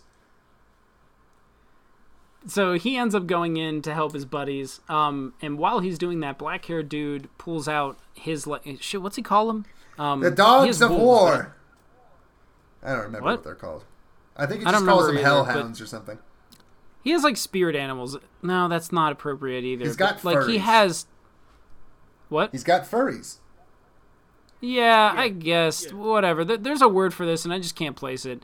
So basically, he has like animals that are clearly spirits of some kind or something like that that come to help him exorcise demons, and so they basically kill the baddie. But the way that they do it is that he black hair guy kills like original baddie with the help of MC, or if MC didn't literally jump through a second floor like window and punch the demon, then his two friends would have been eaten and absorbed. Mm-hmm. But because he distracted the demon long enough, then black hair guy like casts a spell essentially and kills the demon, which is cool. Yeah. But something that was addressed earlier is that this finger like is sort of like it's like a calling card for demons. Because whenever it is out in the open and not protected with a talisman, it sort of acts as like a radar and pings all the like demons around it. Yeah, A beacon. Yeah. Much better. That's what I think So- the best descriptor for it actually is a Horcrux. It is like a It is Horcrux, almost but exactly like it. yeah, but Horcruxes aren't desired by other people. Yes, they are. And in almost every instance of the Horcrux, it attracted evil just on its own merit. Oh, okay. Yeah, all right. With Okay. the exception of like one or take that. two That's true. that he kept with him. No, that's a good point. Yeah, Yeah. all right. Fair enough. So, yeah, it's a lot like a Horcrux. He eats Voldemort's so- left dick. All right. Voldemort had 10 So- dicks. Did you know that? First ceremonial hoe. Now Horcrux. You guys got to cool it with the language. All right. Yeah. You can't be calling the Ho-crux. All right. You got me. So, I'll use the. anyway, fine. I'll use the Latin root. So after they beat the first demon, there's a second demon that shows up, and it surprises Black Hair Spiky Boy, and he gets his ass kicked. His puppies go away, and then MC starts fighting the demon, despite the fact that he can't win. He gets caught by the big demon, and he manages to keep the finger away from the big demon, but that's when Black Hair Spiky Guy is like, listen, you can't let it eat that thing because it'll like gain insane cursed power it'll get if stronger. it does. Yeah, And he's curse like, gets oh, another so curse gets stronger. I should eat it because like it'll give me cursed power and then I can beat this thing, right? And Black Hair Spiky Guy's like, wait, No, that's not how it works. Wait, Please, don't stick wait, your hand in the what? lawnmower. Oh! I mean, that is how that works, but please don't. No. Clearly there was like I think he even says it. There's like a 1 in a million chance that he would survive he it. did. So he was like, yeah, wait, no, that's- don't, yeah, because you're right. I think maybe I'm just inferring this, but like the guy is about to get eaten himself, and I think the issue is that if he eats it, it doesn't. And It then doesn't. gets It, eaten. and then gets eaten. It doesn't matter. What he should have Yeah, done is yeah. thrown Yeah. it. Yeah, Yeah. no, if he eats it and nothing happens and then gets eaten, then now Then the creature just ate stronger it. anyway. Yeah. So. Yeah, so, Yeah, it was a literal 1 in a million chance that was going to end positively in any way. when a medium fish eats a small fish and a big fish eats the medium fish, the big fish Oh ate yeah, two fish. and then to be perfectly fair, in the 1 in a million chance that he didn't immediately he gained power, there was also the 1 in a million chance that it wouldn't just be the return of the demon god of all time, Yeah. and that right, he right. didn't eat Almost the finger, something worse happened. yeah. So you had He's got the objectively options. strongest human body that's ever existed. You had three options before you. One option at 49.8%, the other at 49.8%, and the other at 0.2% chance of happening, and somehow the 0.2 Yeah, happened. fucking Usain Yeah. Bolt, the Mountain, and like fucking Wolverine played Limp Bizkit, and then they fed it to a goddamn he bet baby. it all on double green zero on roulette and bet the world. Yeah, and it worked. No problem. It is. So, yeah, if it's not obvious, he eats the finger and gains demonic power, and immediately, like, blasts the other demon to pieces. But the problem is that the demon is the one that's in control of his body, and it is an MC in control of his body. And then we cut to episode 2. Episode 2, the mask guy, if you remember from the prologue, the pseudo-prologue, he shows up and is clearly black hair guy senpai, master thing, superior. The masked man and now the demon / MC fight. And then by the end of it, Itadori right? Yeah, Itadori. Itadori, okay, is back again. So he's like back in control. And the mask guy concludes that it's like every 10 seconds or so, the demon will No. He doesn't say that. He just says, hey, give me 10 seconds as the other guy and then come back. He asks for a specific amount of time to see if Itadori can control it. Oh, It's a test. Yeah, you're right. Yeah, I forgot about that. So he like passes the test, essentially. So he can control the demon inside of him. So they something I really appreciated about this is that the black hair spiky guy's response to MC turning into a demon was like, yo, regulations say that I have to fucking kill you now. Yeah. Like, you're a demon now.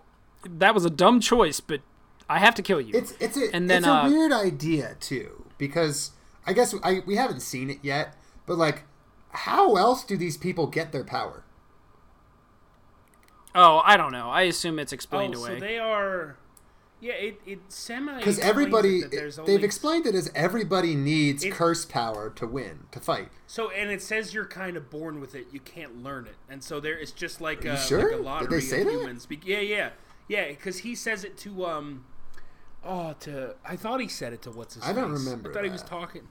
I guess that would kind of make sense in a way. I just assumed he was born with it or something. Like it was like a lottery. Like, it's like the opposite of My Hero, where everyone is born with a quirk. It's like only a select bunch because right. I got you. Some people are born with it. Whatever. People who adopt it are dangerous. Blah blah blah. I don't know. And this guy's deck it's a hair. Yeah, it seemed like a really weak excuse.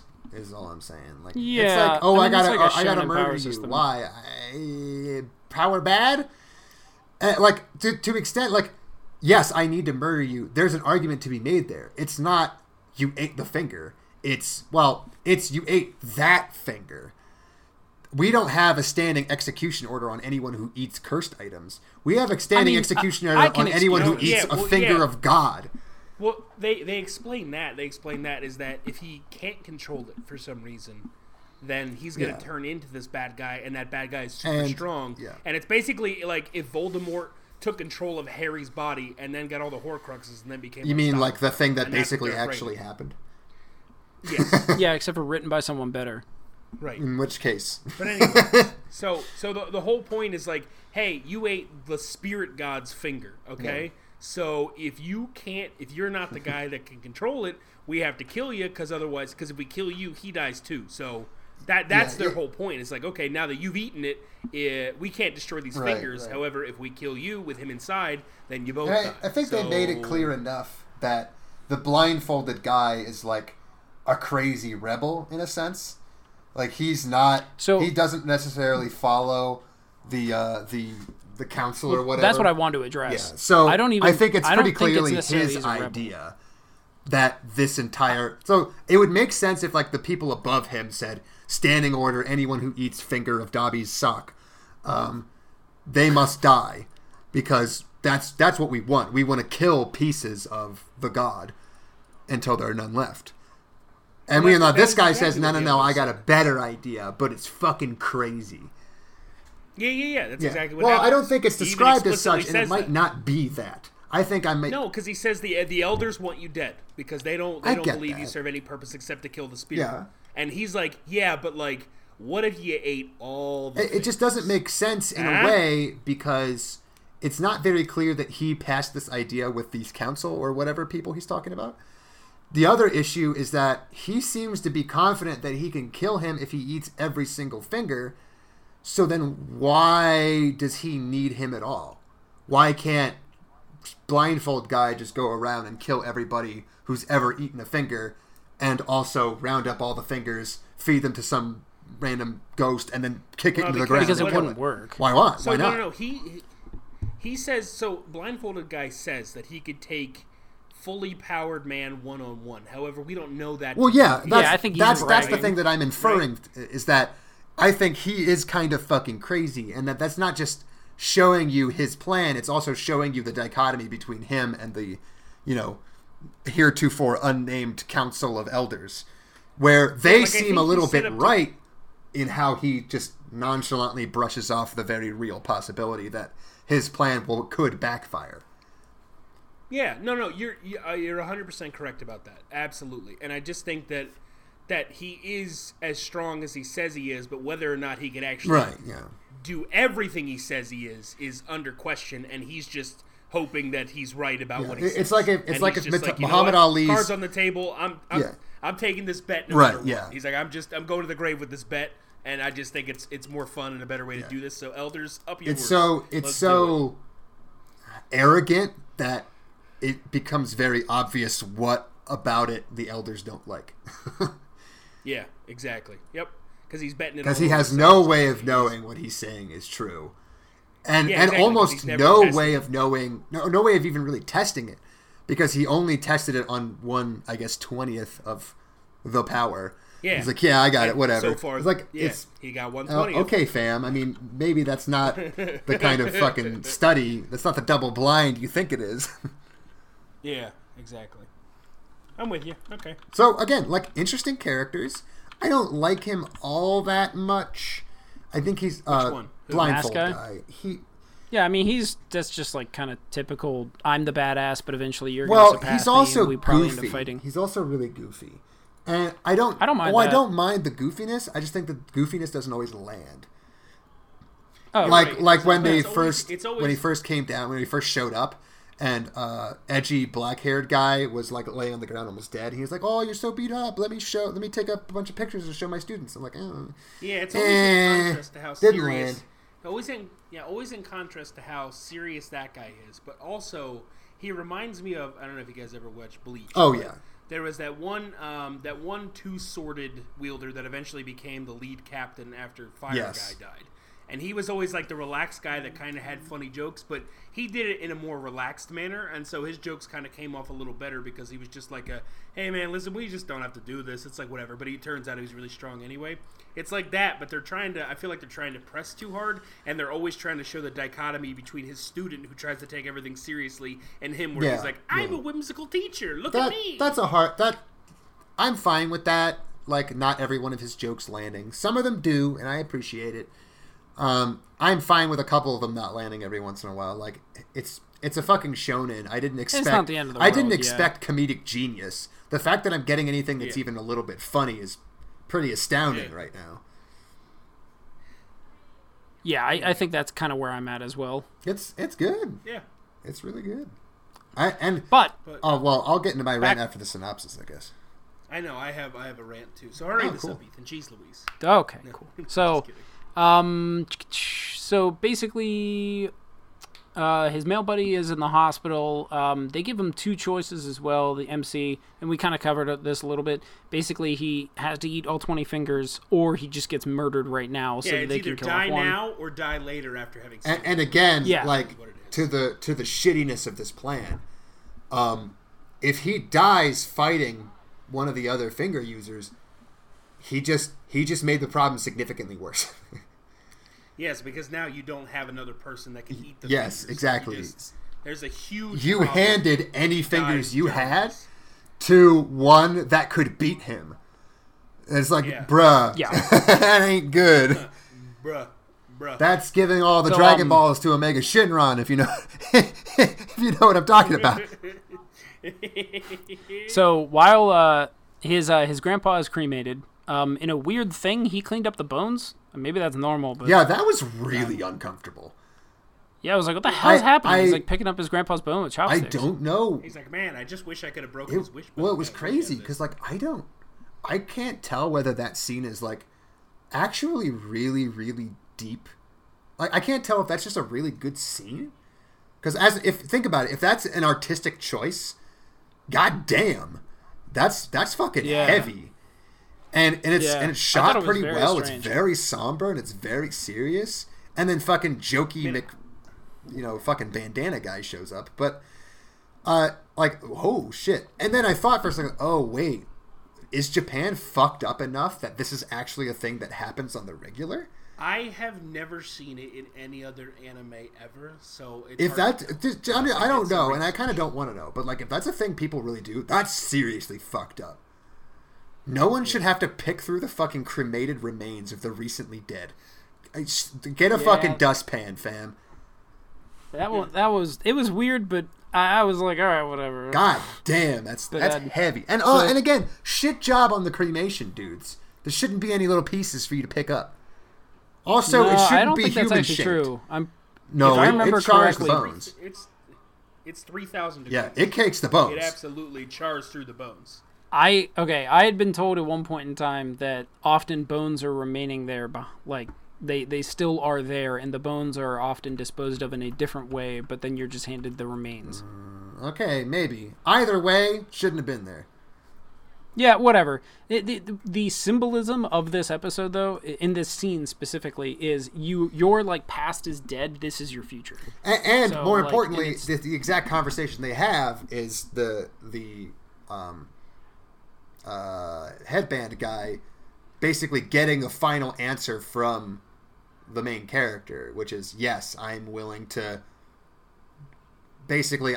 forgo my death sentence for the sake of others and do what my grandpa told me to do. And he doubles down and eats the second finger. Yeah. Yep. So he eats the second finger, and blindfold guy's like, oh, wow, all right, so it's definitely not just like a random fluke thing. Yeah. Like, you just have a tolerance. And I appreciate it at the very least, like, that guy's always there. Again, it lends itself to, like, the insanity of it. Because, like, there's no grandiose ceremony. It really feels like Bandana Guy is just, like, doing his own fucking thing, whatever he wants, and he's not talking to anybody about it. Yeah, he's like Qui-Gon Jinn. Yeah.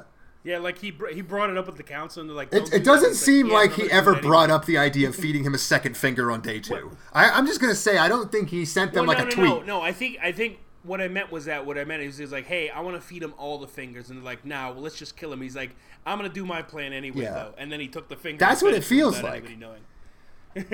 Which is cool. Yeah, it's an interesting bit of his character. It's what makes his character interesting. Because, obviously in another version of the show, he's just the fucking lapdog, or he's the head of the whole organization. You know what I mean? Like, he's a fucking All Might. Like, his version of All Might is way more interesting than All Might, because All Might as a character just represents everything. He is authority. He is, good. He is objective good. So, like, whenever All Might makes a decision off the, the top of his head, it's always objectively the best decision. And, like, nobody ever dares question anything he says, and they always agree 100% with him. And in the cases where they don't, that character is treated as, like, some kind of conflicted guy. So it's like, that's completely in opposition to this, where it really feels like Bandana Guy, he seems like he's in his own world, he's making his own decisions, and he's using the fact that he might be the fucking most powerful thing in the universe, like the fucking Saitama of this universe, to just do whatever he wants and not give a fuck.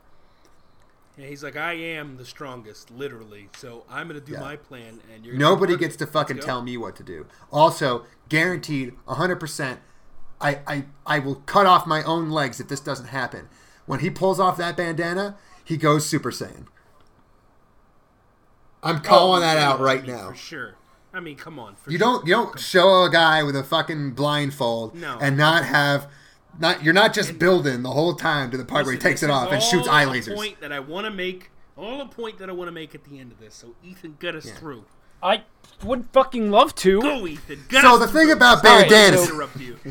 Fucking die. So he gets transferred to a school in Tokyo, specifically a school. Just call it Jujutsu Tech. That's Jujutsu Tech. That is what it is. I mean, that's what it's called. The Jujutsu Technical School. It looks like a fucking cigarette. Or call it J Tech. Actually. So, what the fuck J-Tech. is with these public schools in Japan JW Tech. that look like fucking ancient Mayan ruins but redesigned as glass structures?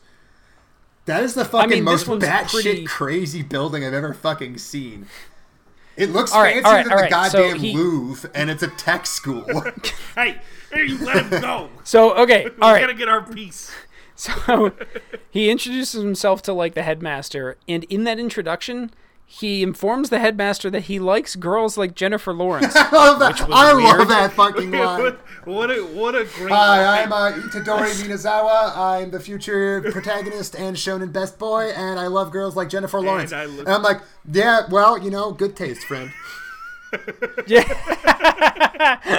Jennifer Lawrence, that's pretty I'm catching fire over here, if you know what I'm saying.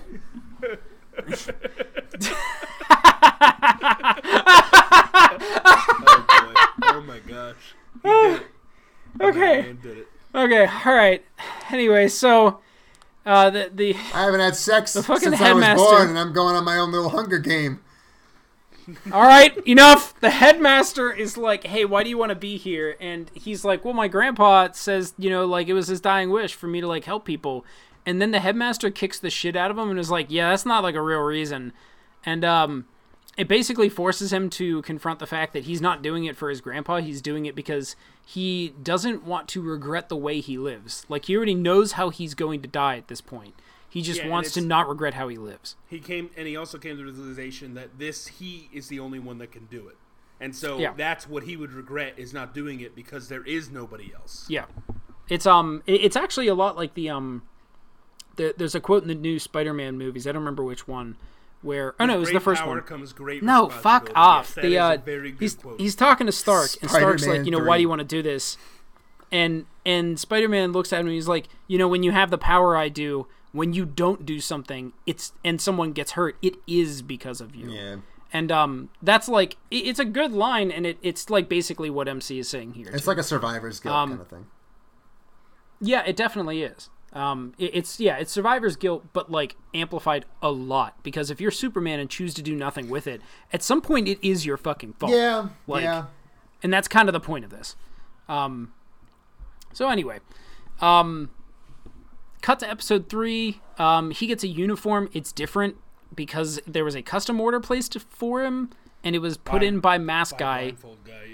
And it's just like red as well, and I really enjoyed this because he's like, hey, why is mine like red and black? And he's like, oh, you can like have it custom made, and then nothing else is said. No, he's like, but I didn't. And the guy was like, yeah, I know. Yeah, I did. And that was I thought you would look Yeah. red in it.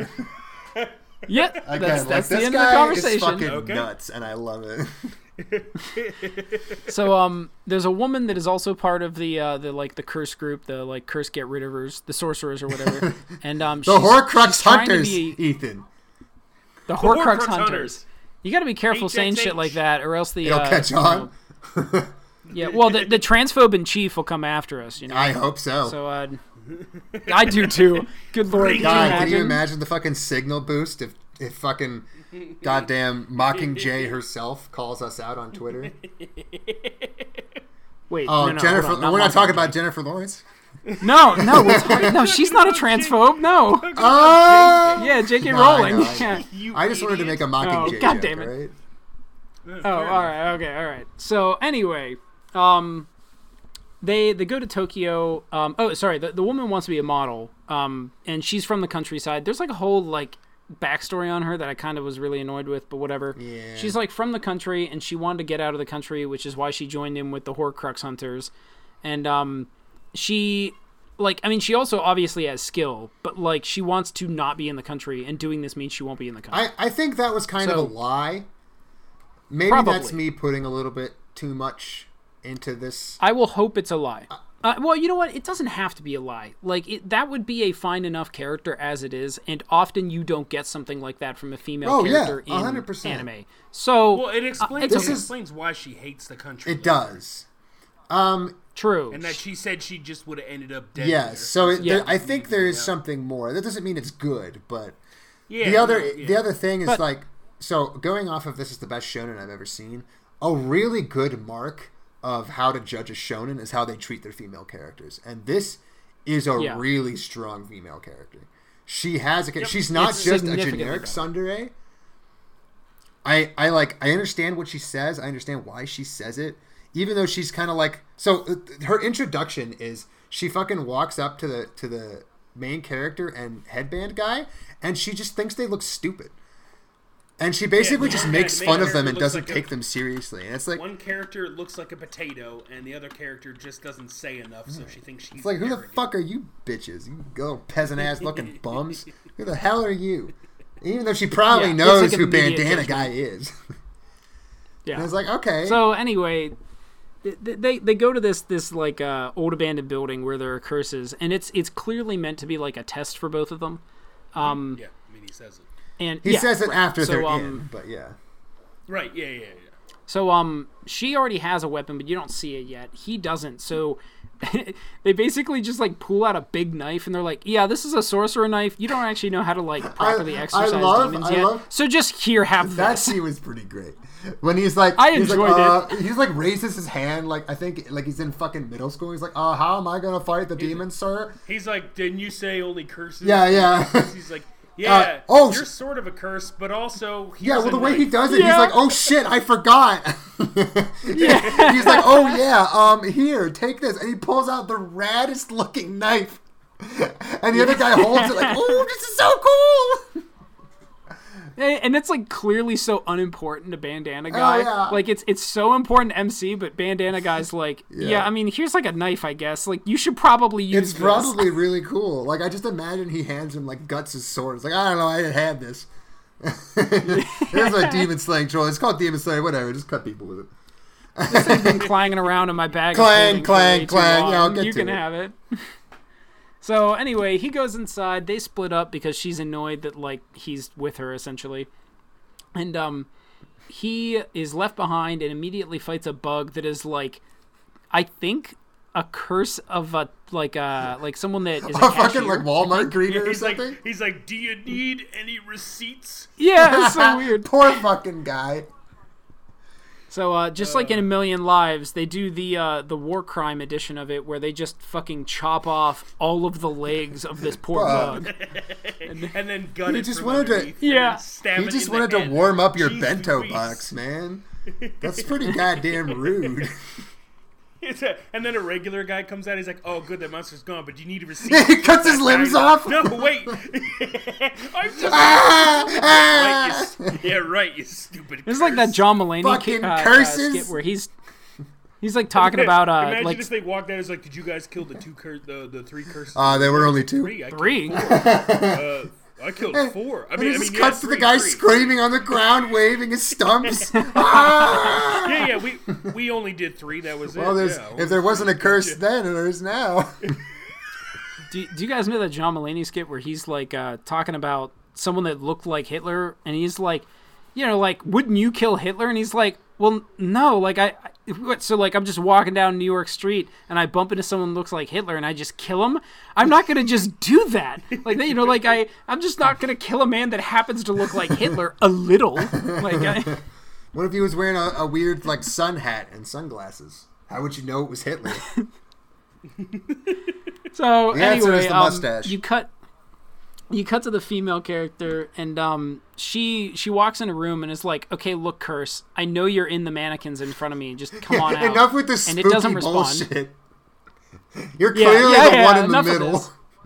Harris, Like, I know that you think you're being stealthy. that but was really funny. You're not. I like that. So she pulls out a hammer and a couple of nails, and she like magically makes them align, and then she hits the nails, but like with the head and on the hammer.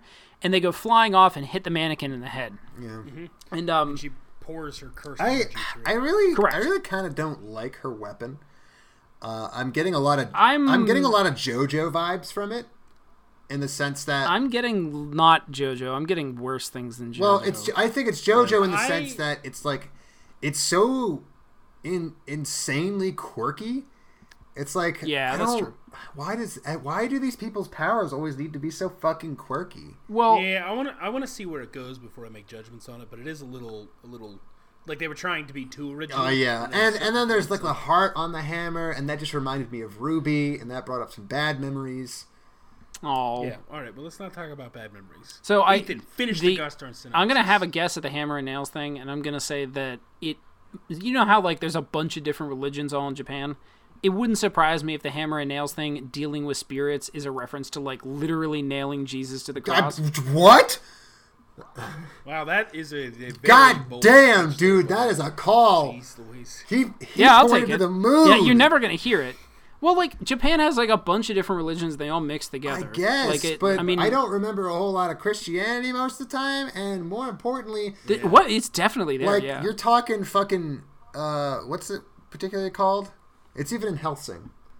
A nail that went through Jesus' hand. It's got a special name. Oh, how the spear of destiny is the one that was used to kill him. Oh, Well, no, I'm not saying they are. No, I know, nails. but like I'm meant, just trying to remember the name because I'm pretty sure the nail has a special name, just like the spear does. But whatever. Oh, I have no idea. A nail of the Point being, prophet. though, she always uses 2.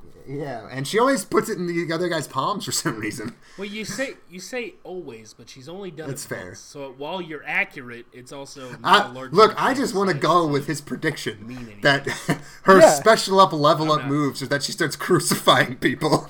She summons an ethereal cross and literally nails people to it. It's like, holy shit, that's a something right there. Well, we're adding a call shot to the sheet, but anyway. So basically, there's a second curse in the room, and there's also like a kid that wandered into the room, and she didn't know about it before. And the kid gets taken hostage by this grade 3 or grade 4 curse, and the curse like puts a knife to this kid's neck, and she's like, "Oh shit!" It puts a very pointy fingernail to the kid's neck. Oh yeah, it's not a knife. Yeah. Anyway, the joke here though is that MC punches through the wall, and like he misses the demon's head, and he goes, "Oh, huh, I missed." And then he just busts through this concrete wall and like immediately kills and cuts up the demon. And he stabs the demon. He cuts the arm off the demon, and the demon rushes out of the window. And she basically uses like, she uses like a voodoo straw doll to like exorcise the demon from a distance. And then afterwards, she's like, "Hey, that was like reinforced concrete." And he's like, "Well, it's not reinforced." Yeah, and she's like, "It's still concrete. Like, you busted through concrete. Like, the hell is wrong with you?" Then they go outside, and the episode kind of resolves with them getting like steak and sushi and shit.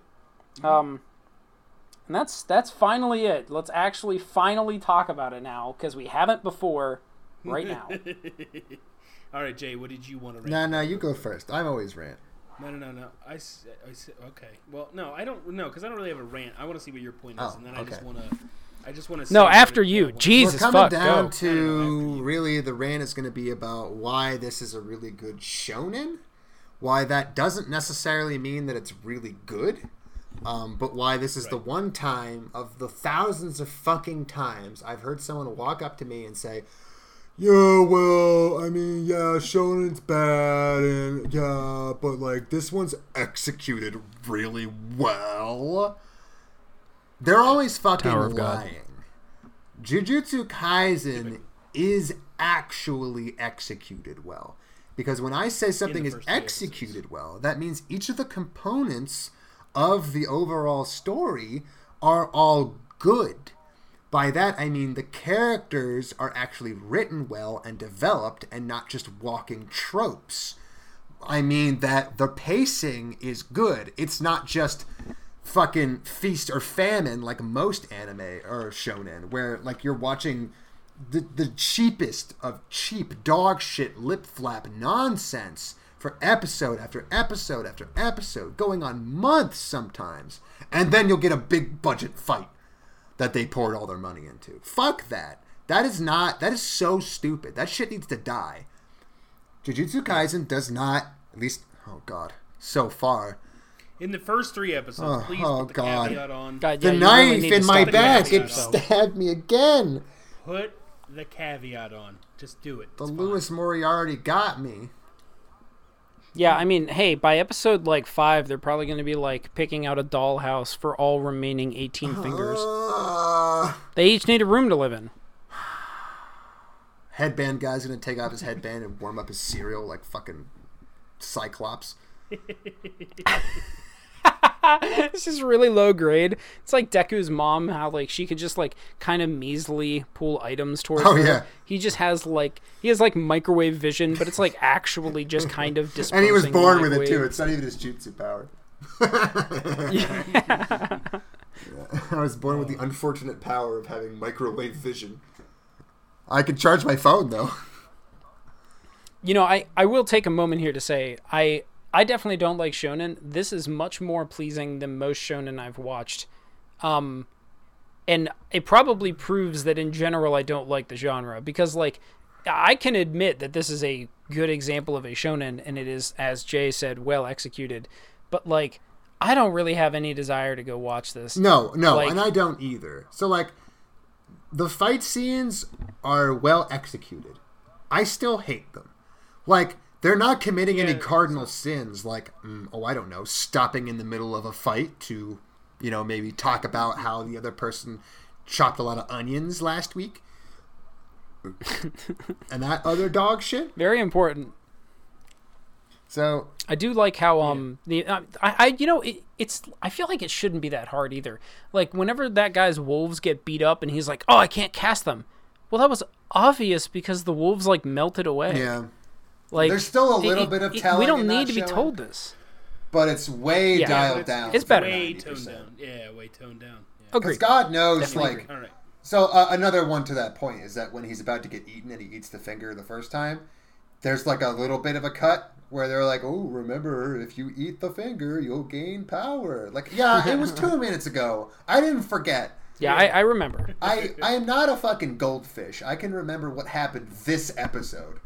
Yeah, just let me see the guy do it and go, "Oh my god." It's barely been 5 minutes, all right? You'll be okay. I'm mad, lad. You don't have to pause. If this gets boring, just let me know. We can cut it short. The fight scenes, they're well animated. Anyway. They got a good flow to them. They're still just fucking anime as all hell, and I don't care. So your point is that it is a really good shonen, but it's not necessarily too good of a show or something that you would seek out. You're just happy to see. It's really not episode 1, 2, and 3 of Moriarty the Patriot, if you know what I'm saying. Right, I got you. All right, so now I'm gonna make my only point, and then we can move on to the end of this. My only point, and it's not. Are you gonna talk about Best Girl? Is that what we're getting? No, I am talking about how this is almost a shot-for-shot remake of Naruto. Oh. And it No. We should talk about this. Specifically Naruto. So I want to, because I turned to my wife Amanda as we were watching this, and this was just this part. I turned to her and I said out loud, "Baby," I said, "Amanda, if it is a girl, they were picking up a third member. I said, if they pick up a girl, this is just Naruto the remake." And she went, "Okay." And I went, "I just need you to know that I said that out loud, so I have proof in the future in case anyone asks me about this." And they picked up a girl. I said, "This is all right." So you have dude that eats a finger and has a dangerous demon inside him, or a nine-tailed fox. Either way you want to slice it. You have a cocky guy in blue with sort of spiky hair that's like becomes his sort of rival, or Sasuke. You have the girl who is just a girl at that point. Although maybe she's better. Well, she's definitely better written than that fucking pink hair bitch. Yeah. Then you literally have what's his face as their teacher, who had an eye patch and was. Revealed his eye patch God power. This guy shit. I actually liked him. I can't remember his name. Right, but you get what I'm saying, right? Yeah, no. And then you have the elders, and then you're like, so the only difference is that he's gonna use his power and then kill himself at the end, where Naruto learns to control it, and I don't know, goes on for way too long. And there are other parts that I won't get into, because I went a little bit ahead just to just got synopses of next episodes. And so there's other stuff that I'll talk to you guys after the pod about, where this is like, oh my god, it just keeps becoming Naruto. Yeah. And I think that's fine because it's a better version of Naruto. Also, they're jujutsu, ninjutsu, like it's clearly like they and they do the hand movements. And they were not trying to hide. The seals are magic. Remake. And that's why I think I can never say this is the greatest anime of all time, because it's like you just reskinned Naruto and made it more watchable. So I can't call you the greatest show. You gave them better characters. That's really the difference. Yeah. You basically took Naruto, but you replaced all the brains of the characters. Yeah, and that does not a greatest visually. However, it is visually and on a base level, relationship wise, they're they're almost identical. But once you go past skin deep, they're different. Yeah, exactly. Yeah, and I wasn't saying I know. The brains. And there's a lot more than just Naruto that this has skin deep comparisons to. No, but however, Naruto was the strongest one I could find where I could almost say like shot for shot. This is it. Like the fact that at least in this one, like he eats the nail and now has a dangerous demon inside him, like the nine-tailed fox, who is like kind of an alternate persona. Like no other shonen really has that as close as Naruto. I think Bleach does. Of course, it's a shonen. Well, kind of. Bleach doesn't have the demon.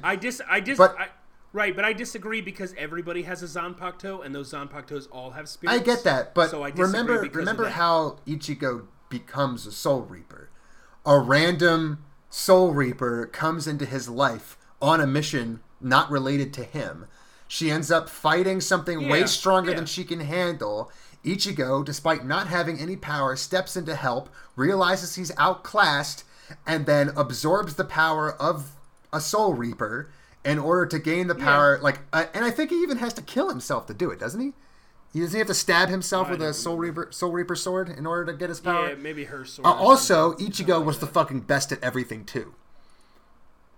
Yes, that much I know. Just for 2 minutes before he's even a Soul Reaper, he's the best at everything. Yeah, and they comment on it. But I wouldn't say it's not as well written, but I think if everything is Naruto, the only real difference is that Ichigo is the main character and not Naruto. Every other side character is 100% Naruto, and then the rest of the world is also very Naruto. Yeah. Yeah, exactly. So, okay, fair enough. I'll bite into that. I think now, Hunter x Hunter, I see none of. Exactly. One Piece, I see none of. I'm trying to think of other. My Hero Aka, I don't really see any of. It's kind of the opposite, with there being limited amounts of sorcerers instead of. It's really stupid that people will say that My Hero is just like Naruto. There's very little similarities between those two. This show has far more in common with Naruto than My Hero ever had. My Hero is, I would say, it's more of an old style of shonen where they were still sort of toying with like an isekai sort of format, where like the little kid has to be thrust into a world that he doesn't belong in. You know what I mean? Now, he's more like a Simo, if anything. The note we have for it is Hunter x Hunter cross with Bleach cross with Naruto. So they're right. Bleach and Naruto, definitely. Bleach and Naruto. And obviously, you can say every shonen is like every other shonen because they're just so fucking formulaic. But at the same time, like Moriarty. Oh God, stop, please. Yeah, like Moriarty, shonen. Anyway, all right. We've been talking for a while. I made my piece. Everybody else good, which means we're gonna go to sell me on your anime. Sell me in the audience on why your anime should move on. Jay, we'll start with you. Higurashi. Why should it move on? That's you, Ethan. I thought you just said Higurashi. Did I? I said Higurashi. You go, Jay. Jay, this is your turn. Mocking Jay, Jennifer Lawrence reference. Okay, you go. That's the other one. That's the, what? No, so your Higurashi. Look, Higurashi is bad good. It is what I think we've said this maybe too many times now, but it's what the podcast was made for. This is the kind of thing that anybody would watch and go, kind of just sucks. I'm gonna do something else. I'm gonna fucking play with my dick. And they'll be like, yeah, put your dick down. Turn on the dub. Have a laugh. It's fucking funny. Maybe pick your dick back up. Pause it if it gets too boring. You want me to call the police. Jujutsu, I know it's not my duty to talk about it right now, but I don't think I think it's fair to say that none of us think that it's too good to not be on the podcast. Yeah, I agree. I would agree. Okay, as long as we all agree on that, then yeah, Higurashi, I think it's got a good setup for turning into utter nonsense. It's clearly starting to insert its fist up its own ass. To try to ass pull something. It's going to have a bonkers, nonsensical plot. You can just tell. And it's got just a god-awful dub, and it's hilarious. So, yeah, on that merit, Higurashi is a very strong contender. Okay, Ethan, Jujutsu Kaisen? Shonen with power systems, and like, but even Battle Royale power system kind of things are some of the best, I'd say, to have on the podcast, because we get to make fun of not only the premise, but the system, as well as the characters that we're supposed to like. And generally we get to make fun of the fact that most of these things die after one season. Or if they don't die after one season, no one really gives a shit about them. You get to tear these things down when someone's building them up. Like, how many anime have we looked at now that are power system based, team fight oriented anime, like Super Hixeros? That thing got a ton of marketing from Crunchyroll, I think. And that's not it. Like, there's a lot of other anime that get a lot of money and get a lot of marketing, and then they just die, and no one cares about them. Like, if Super Hixero's got another season, I haven't heard of anyone in the anime community talk about that anime. What's funny is that, look, if you go back in time, anime used to only exist as a kind of weird advertisement for the manga. In the sense that it was never intended... Or for the merch. Or for the merch. But, like, it was never intended, usually, that an anime was meant to actually cover an entire artistic work. It was always like Spice and Wolf, where, like, you get a couple seasons, that's it. Read the manga. You know, you get a couple seasons of Berserk, read the manga. Like, it's also a lot more expensive to have the anime over the manga. Because manga existed well before anime as a kind of thing that only exists. Like, it jumped the shark before ink touched page. Like, manga have a horrible industry where people just crank out the worst kind of shitty sausage.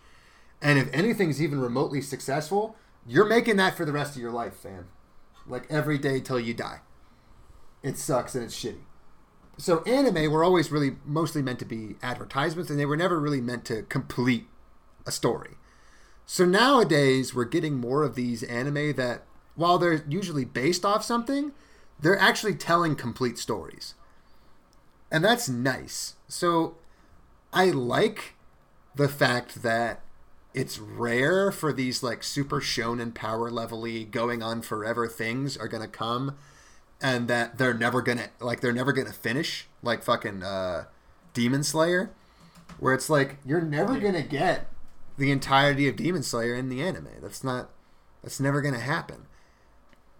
The only reason One Piece is, like, the exception that proves the rule, because One Piece has to do unholy things with their budget in order to come out with an episode every week until the heat death of the universe. So, like, Jujutsu Kaisen's probably not going to get a season 2. And if it does, it'll be a long time from now. I think it will. It gets 24 episodes. Maybe. That's... Yeah, I think it's going to It might be in My Hero. No, it does. But I always thought My Hero was a pretty big exception. Because I think a lot of people... My Hero had a huge backing behind it, so we'll see where... It does. And I think Jujutsu has the money. But, like, My Hero, you have to remember, it's spending an entire year between seasons. And people are kind of gassing out on it. Yeah. I don't hear hype about that show anymore. It's because they're caught up with the manga, and I still hear hype. Well, about yeah, the manga because the manga is so far ahead, and people really like shit. shit. That they no longer care about the manga, which is fine. No, sure. I think the people who like the manga, they're always going to like the manga. They're always going to hype the manga. I think the difference is I don't hear hype about the anime anymore. Sometimes I'll hear about they're making another fucking movie for some goddamn reason. No, because but, like, that's clearly what they're doing to try to keep the hype train rolling. So... Yeah. I mean, One Piece has like 12. Yeah. My Hero, in only, 5 years of existence, I'm pretty sure it already has 3 movies. Yeah. It's fucking gross. Right. So, I don't think Jujutsu is going to get that treatment. I think that people don't appreciate the reason that that's so rare. I think it's going to get a Demon Slayer, where, like, Demon Slayer was pretty good. And it's never going to get a season 2. Is that the one with the sister with the gag? Yeah. Yep, that's her. I don't want to talk about that. A lot of people like A lot of people are fucking disgusting. Oh, well, I didn't mean... I meant the anime, like but... I don't care what you meant. What I heard was people like it for the girl with the gag, and you're 100% right, and I hate them. Anyway, all right, we're moving on to voting. I'm going to start off this week's voting. Wow. I'm throwing a wrench in the system. Because I do whatever. Whoa! Okay? Language, sir. Okay? Calm down, you hoe. Oh my God! Whoa! You hoe. Yeah, calm the. You ceremonial down. hoe. Get there, bud. You ceremonial. You fucking mattress tester. I enjoyed both of these for different reasons, as we stated at the beginning. However, I'm choosing Higurashi to move on. I think that dub was, as you said, absolutely ridiculous and is worth watching the dub for. And I just think the plot is so trying to be Wicker Man and failing on every level to be anything like Wicker Man. It's like becoming the antithesis of it, that I'm excited to see how they fail at making me scared next. because it's not. None of it is working. None of it is coming together. All of it is funny and ridiculous, and I can't wait to see, because people are going to die at some point, or supposedly. Like it seems like that's where they're going. So I want to see how and why people die. Before or after they reach Isengard. Yeah, I don't know. Higurashi's my vote. Ethan, what's your vote, buddy? Yeah, it's Higurashi. Hey! Yeah, I mean, Juju is fun, but it's almost like if we had to put an order of like anime that have been close to or too good for the podcast, Millionaire is obviously the too good category. Nothing else has hit it.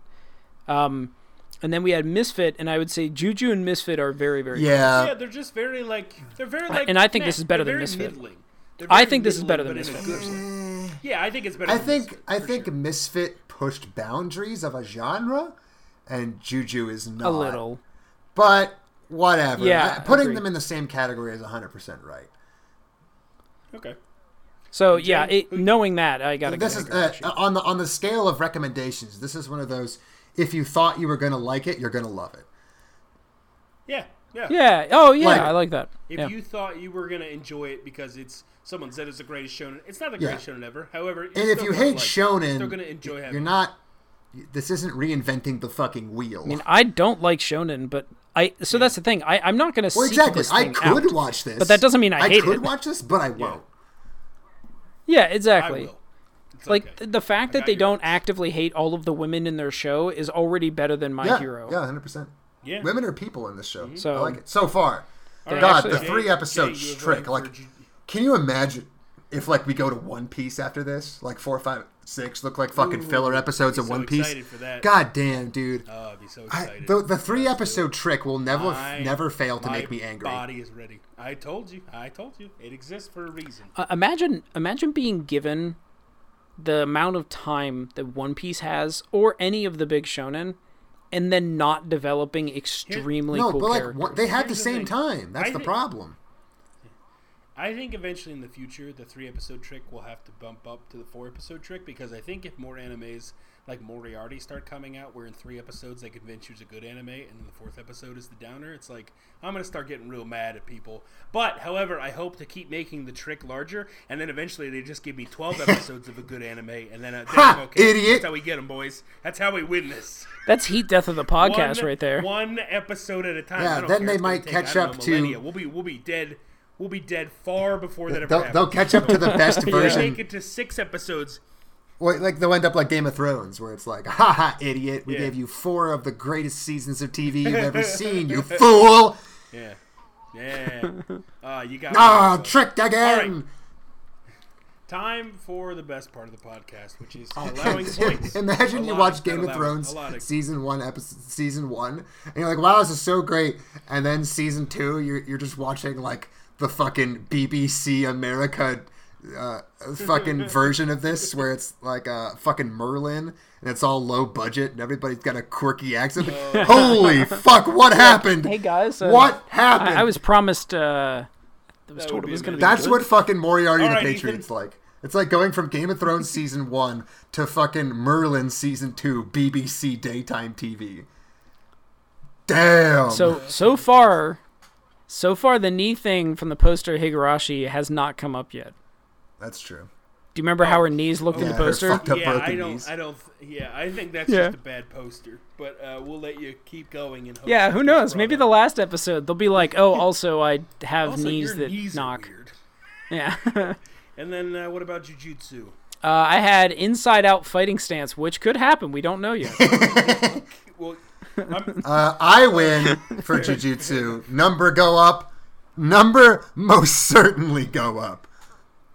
Yeah. but I at least at the very least respect this power rating of the monsters, because it's not like, I mean, so One Punch Man did a great job of making fun of them by calling them like demon and tiger Yeah. threats and whatnot. This is just like a simple number system. It's like, that's a rank 3, that's a rank 4. The higher the number, And you the stronger it goddamn is. know That's there's going all to be I'm a gonna rank tell you. 10,000 soon. Yeah. Anyway, all right. So that's a point for Jay. I'll mark that for you, Jay. Ooh, That's what Jay, that is. you also lost your dark horse. I did. Jujutsu Kaisen. Ooh, And Dark Horse also, anime. I don't think Higurashi is the most boring. I but think if you watched the sub, it actually probably would be the boringest. I'm not like looking at the other stuff here. The other Noblesse, maybe. No, I think Noblesse was less boring. No, I don't know. I think No, King's Noblesse. Raid is the only one that comes close to being that boring. Oh, King's Raid was so boring. I'm Standing on a Million Lives. Wasn't that the one that won? It was, yeah. It was. I think that's pretty. It was boring. kind of boring. It was also pretty but boring. They ate a lolly. Like, that's not boring. Yeah. No, you're right about Higurashi right now. However, if people are going to start dying, No, then that's I true. don't know. No, I don't think I deserve the So point. we'll see. We'll but see. like, if you watch this we'll sub, see. We'll see. Yeah, well, yeah. I guess that's fair. That's fair. But like, just keep in your mind, it's only not boringest right now. I think because we watched the dub and the dub's terrible. Yeah, fair enough. Although So my good. other call All right, out, an actual Wicker Man, I don't think I'm getting that one.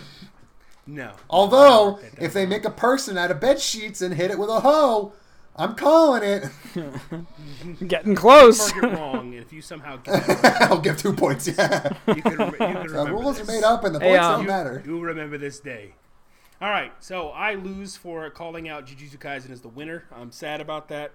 Let's see. Also, your Dark Horse. Dark. Oh yeah, Moriarty. The Oof. Jeez, that's out. Oh no. Well, actually, technically, had we let it go through the first round, I think That would have been the darkest horse. I would have. So I still think I'm right. However, it doesn't count. So I'm gonna I mark it as guarantee wrong. you, I would 'Cause have fucking filibustered to get it off the show. The All right, personal Jujutsu insult. Jujutsu Kaisen, Cannibal Curse Man. I'm gonna give myself a point for that. He has to eat more fingers in order to gain more of Yeah, his you're honestly So- kind of right on that. Oh, He shit. does genuinely have to be a cannibal. Yeah. Damn it. He literally has to eat them. So I get a point for that. Fuck. However, with Higurashi, the girl on the cover is actually a good person. I don't think that's coming through. I'm going to mark it down wrong. If somehow she turns out to be a good person, because that's the pink hair lady. Yeah. with The one that with hides in with your I closet. don't know about that one. Yeah. So I'm gonna Yeah, I don't I'm gonna think mark that's it wrong. happening. If somehow they flip a 180 on me, I'll be glad to give myself a point. But I'm gonna go ahead and mark myself. They're gonna wrong. pull another that fucking. means- Oh god, what's the anime with the magical girls who make the deal with the cat? Yeah, Madoka Madoka. Magica. They're gonna pull another Madoka where pink hair girl becomes Jesus, and she saves the world with her wish. All right, Jay. after 5 weeks, Ethan has 0 points. JW has 1, and I have 2. This Hot is damn. getting exciting. Also, Things are Jay, heating up. is chess involved in Moriarty yet? No, they have not played chess. Ooh. Well, hey, listen, I'm gonna wait till the end. I'm gonna wait till the end because it could still. Well, hey, Dude, listen. but I'm not gonna watch Has he- any has more he- of them. How many? No, I'm gonna. How many scenes have Moriarty and Sherlock been in together? What do you mean seasons? Any? You mean episodes? No, Oh, scenes. scenes. A little bit in one episode, and then not at all in another. All right, Jay. Well, your task is to watch all of Moriarty the Patriot and get back to me on this chess thing. What? No. So that's your job. Yeah, no, actually, no, hey, don't while do we're this to at me. it, is it enough for them to be gay lovers by the Did end? I wish? That'd somehow be more interesting. Because that was mine. So I think that has less of a chance. However, if we're keeping mine in, Ethan, I'll gladly keep yours in. I But we'll I both can't probably be fucking wrong. stress to you how soul crushing it was to be watching episode 7 of Moriarty the Patriot after those first 3 episodes, to be now watching, and I shit you not, watching Sherlock Holmes shop for a roommate. That's a fucking episode. It's amazing. And it's like, I know Yeah, it's man. going to be fucking Holmes, you shit show. How could you do this? Yeah. Anyway, that's 5 weeks done. We're officially done the first round. We're on to the semifinals, which means our number 1 seed, Talentless Nana, will be, and we always do this back-to-back weeks, will be taking on Higurashi. So Higurashi will be up again. It's got, man. a double-header, Doubleheader? back-to-back lineups against Talentless Nana. So we will be watching episodes 4, 5, and 6 for all of those who don't know. For everyone who does, that's just repetitive. However, 4, 5, Oh, and dude, 6 it's Talentless Nana and it's Higurashi by the next show week. where 2 pink-haired girls try to kill people. actually, yes. How does this I'm keep in. happening? I'm in. This is great. All right, so that's going to happen next week. Thanks for joining along. Thanks for having fun. Again, we apologize about Moriarty the Patriot. Please send your complaints to JW Yes. directly at JW. Is He'll wrong definitely at read those. JW MoriartyThePatriot.com. at animeisacrime.com. JW is wrong at MoriartyThePatriot.com. It's his new official email. Anyway, we hope to see you next week. We had a blast as usual, and we'll see you then. and that itchy trigger finger of yours. When you gotta go, brother, you gotta go. Innkeeper! Remember,